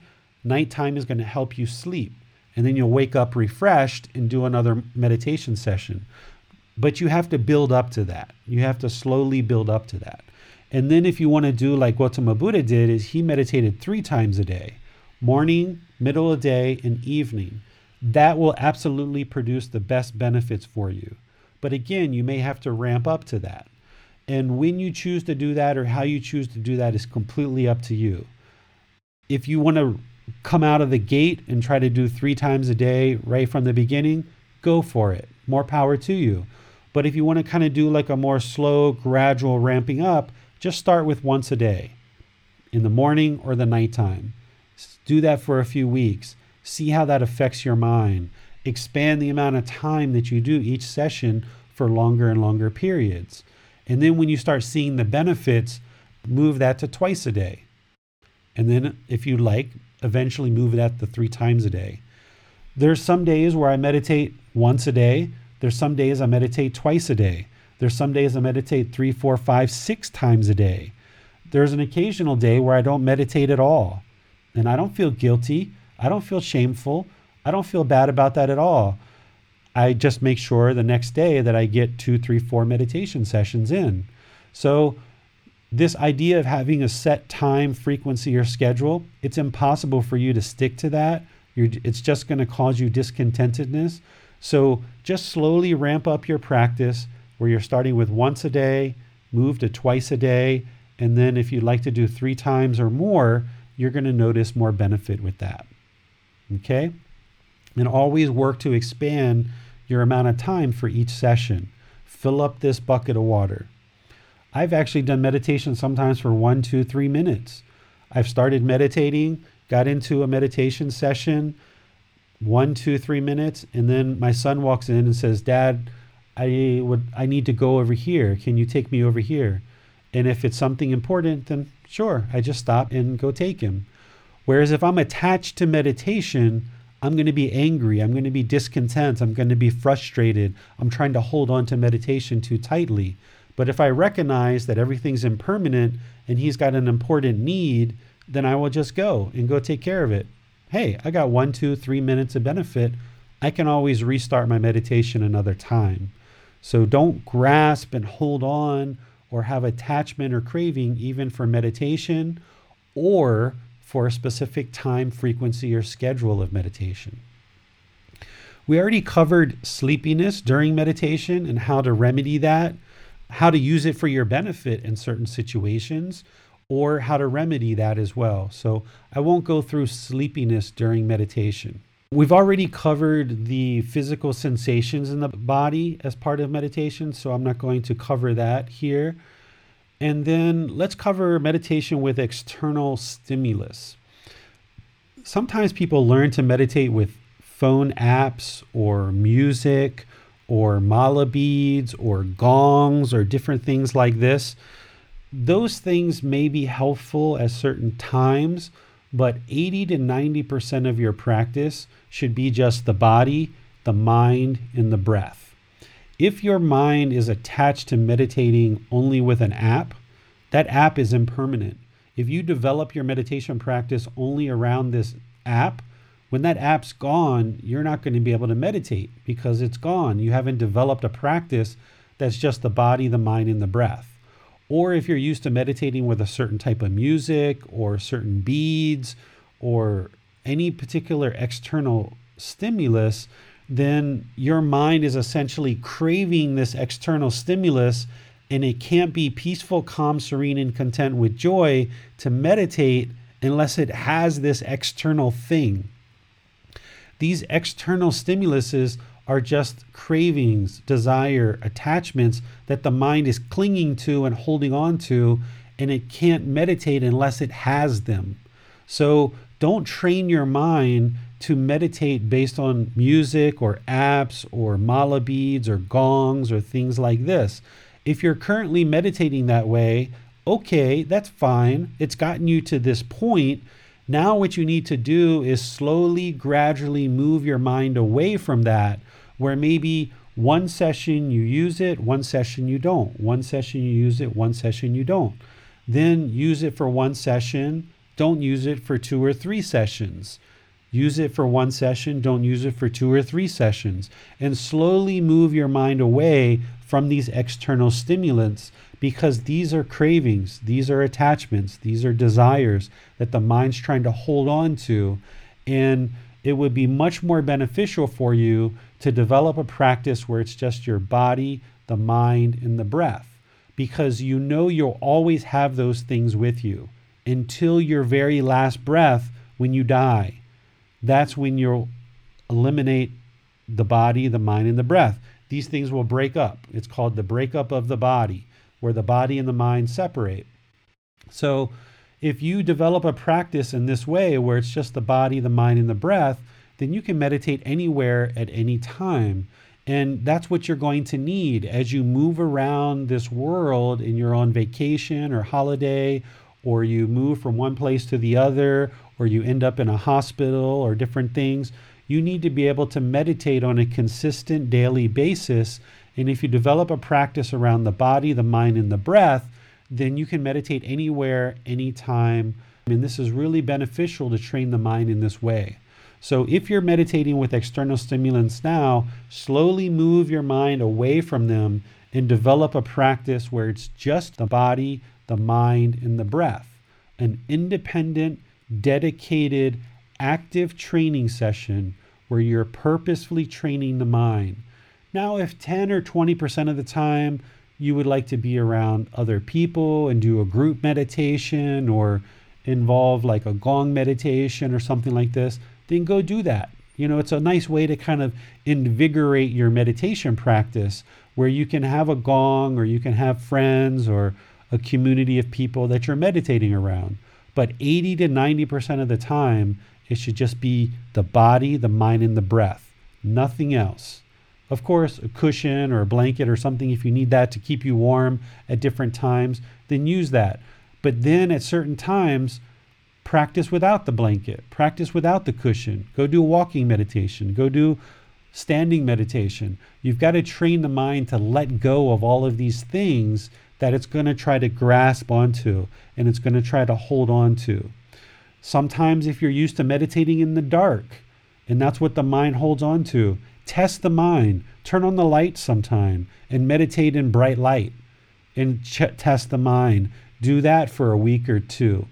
Anything that you see the mind's holding on to and it craves it for comfort, it craves it to be pleased, it craves it to have this pleasure in the mind, try to eliminate it and mix up the variables. Try to introduce impermanence so that the mind learns that it's not going to always get what it wants. And by doing this, you're going to train the mind to understand impermanence. This is very important. Do we have any questions, Max? No questions this time. Okay, I think I just have one more here and we'll be done for today. Essentially, what I would like to end on is never give up. Never, ever, ever give up. Don't ever give up meditating. You need to practice consistently, regularly, be committed and dedicated to it.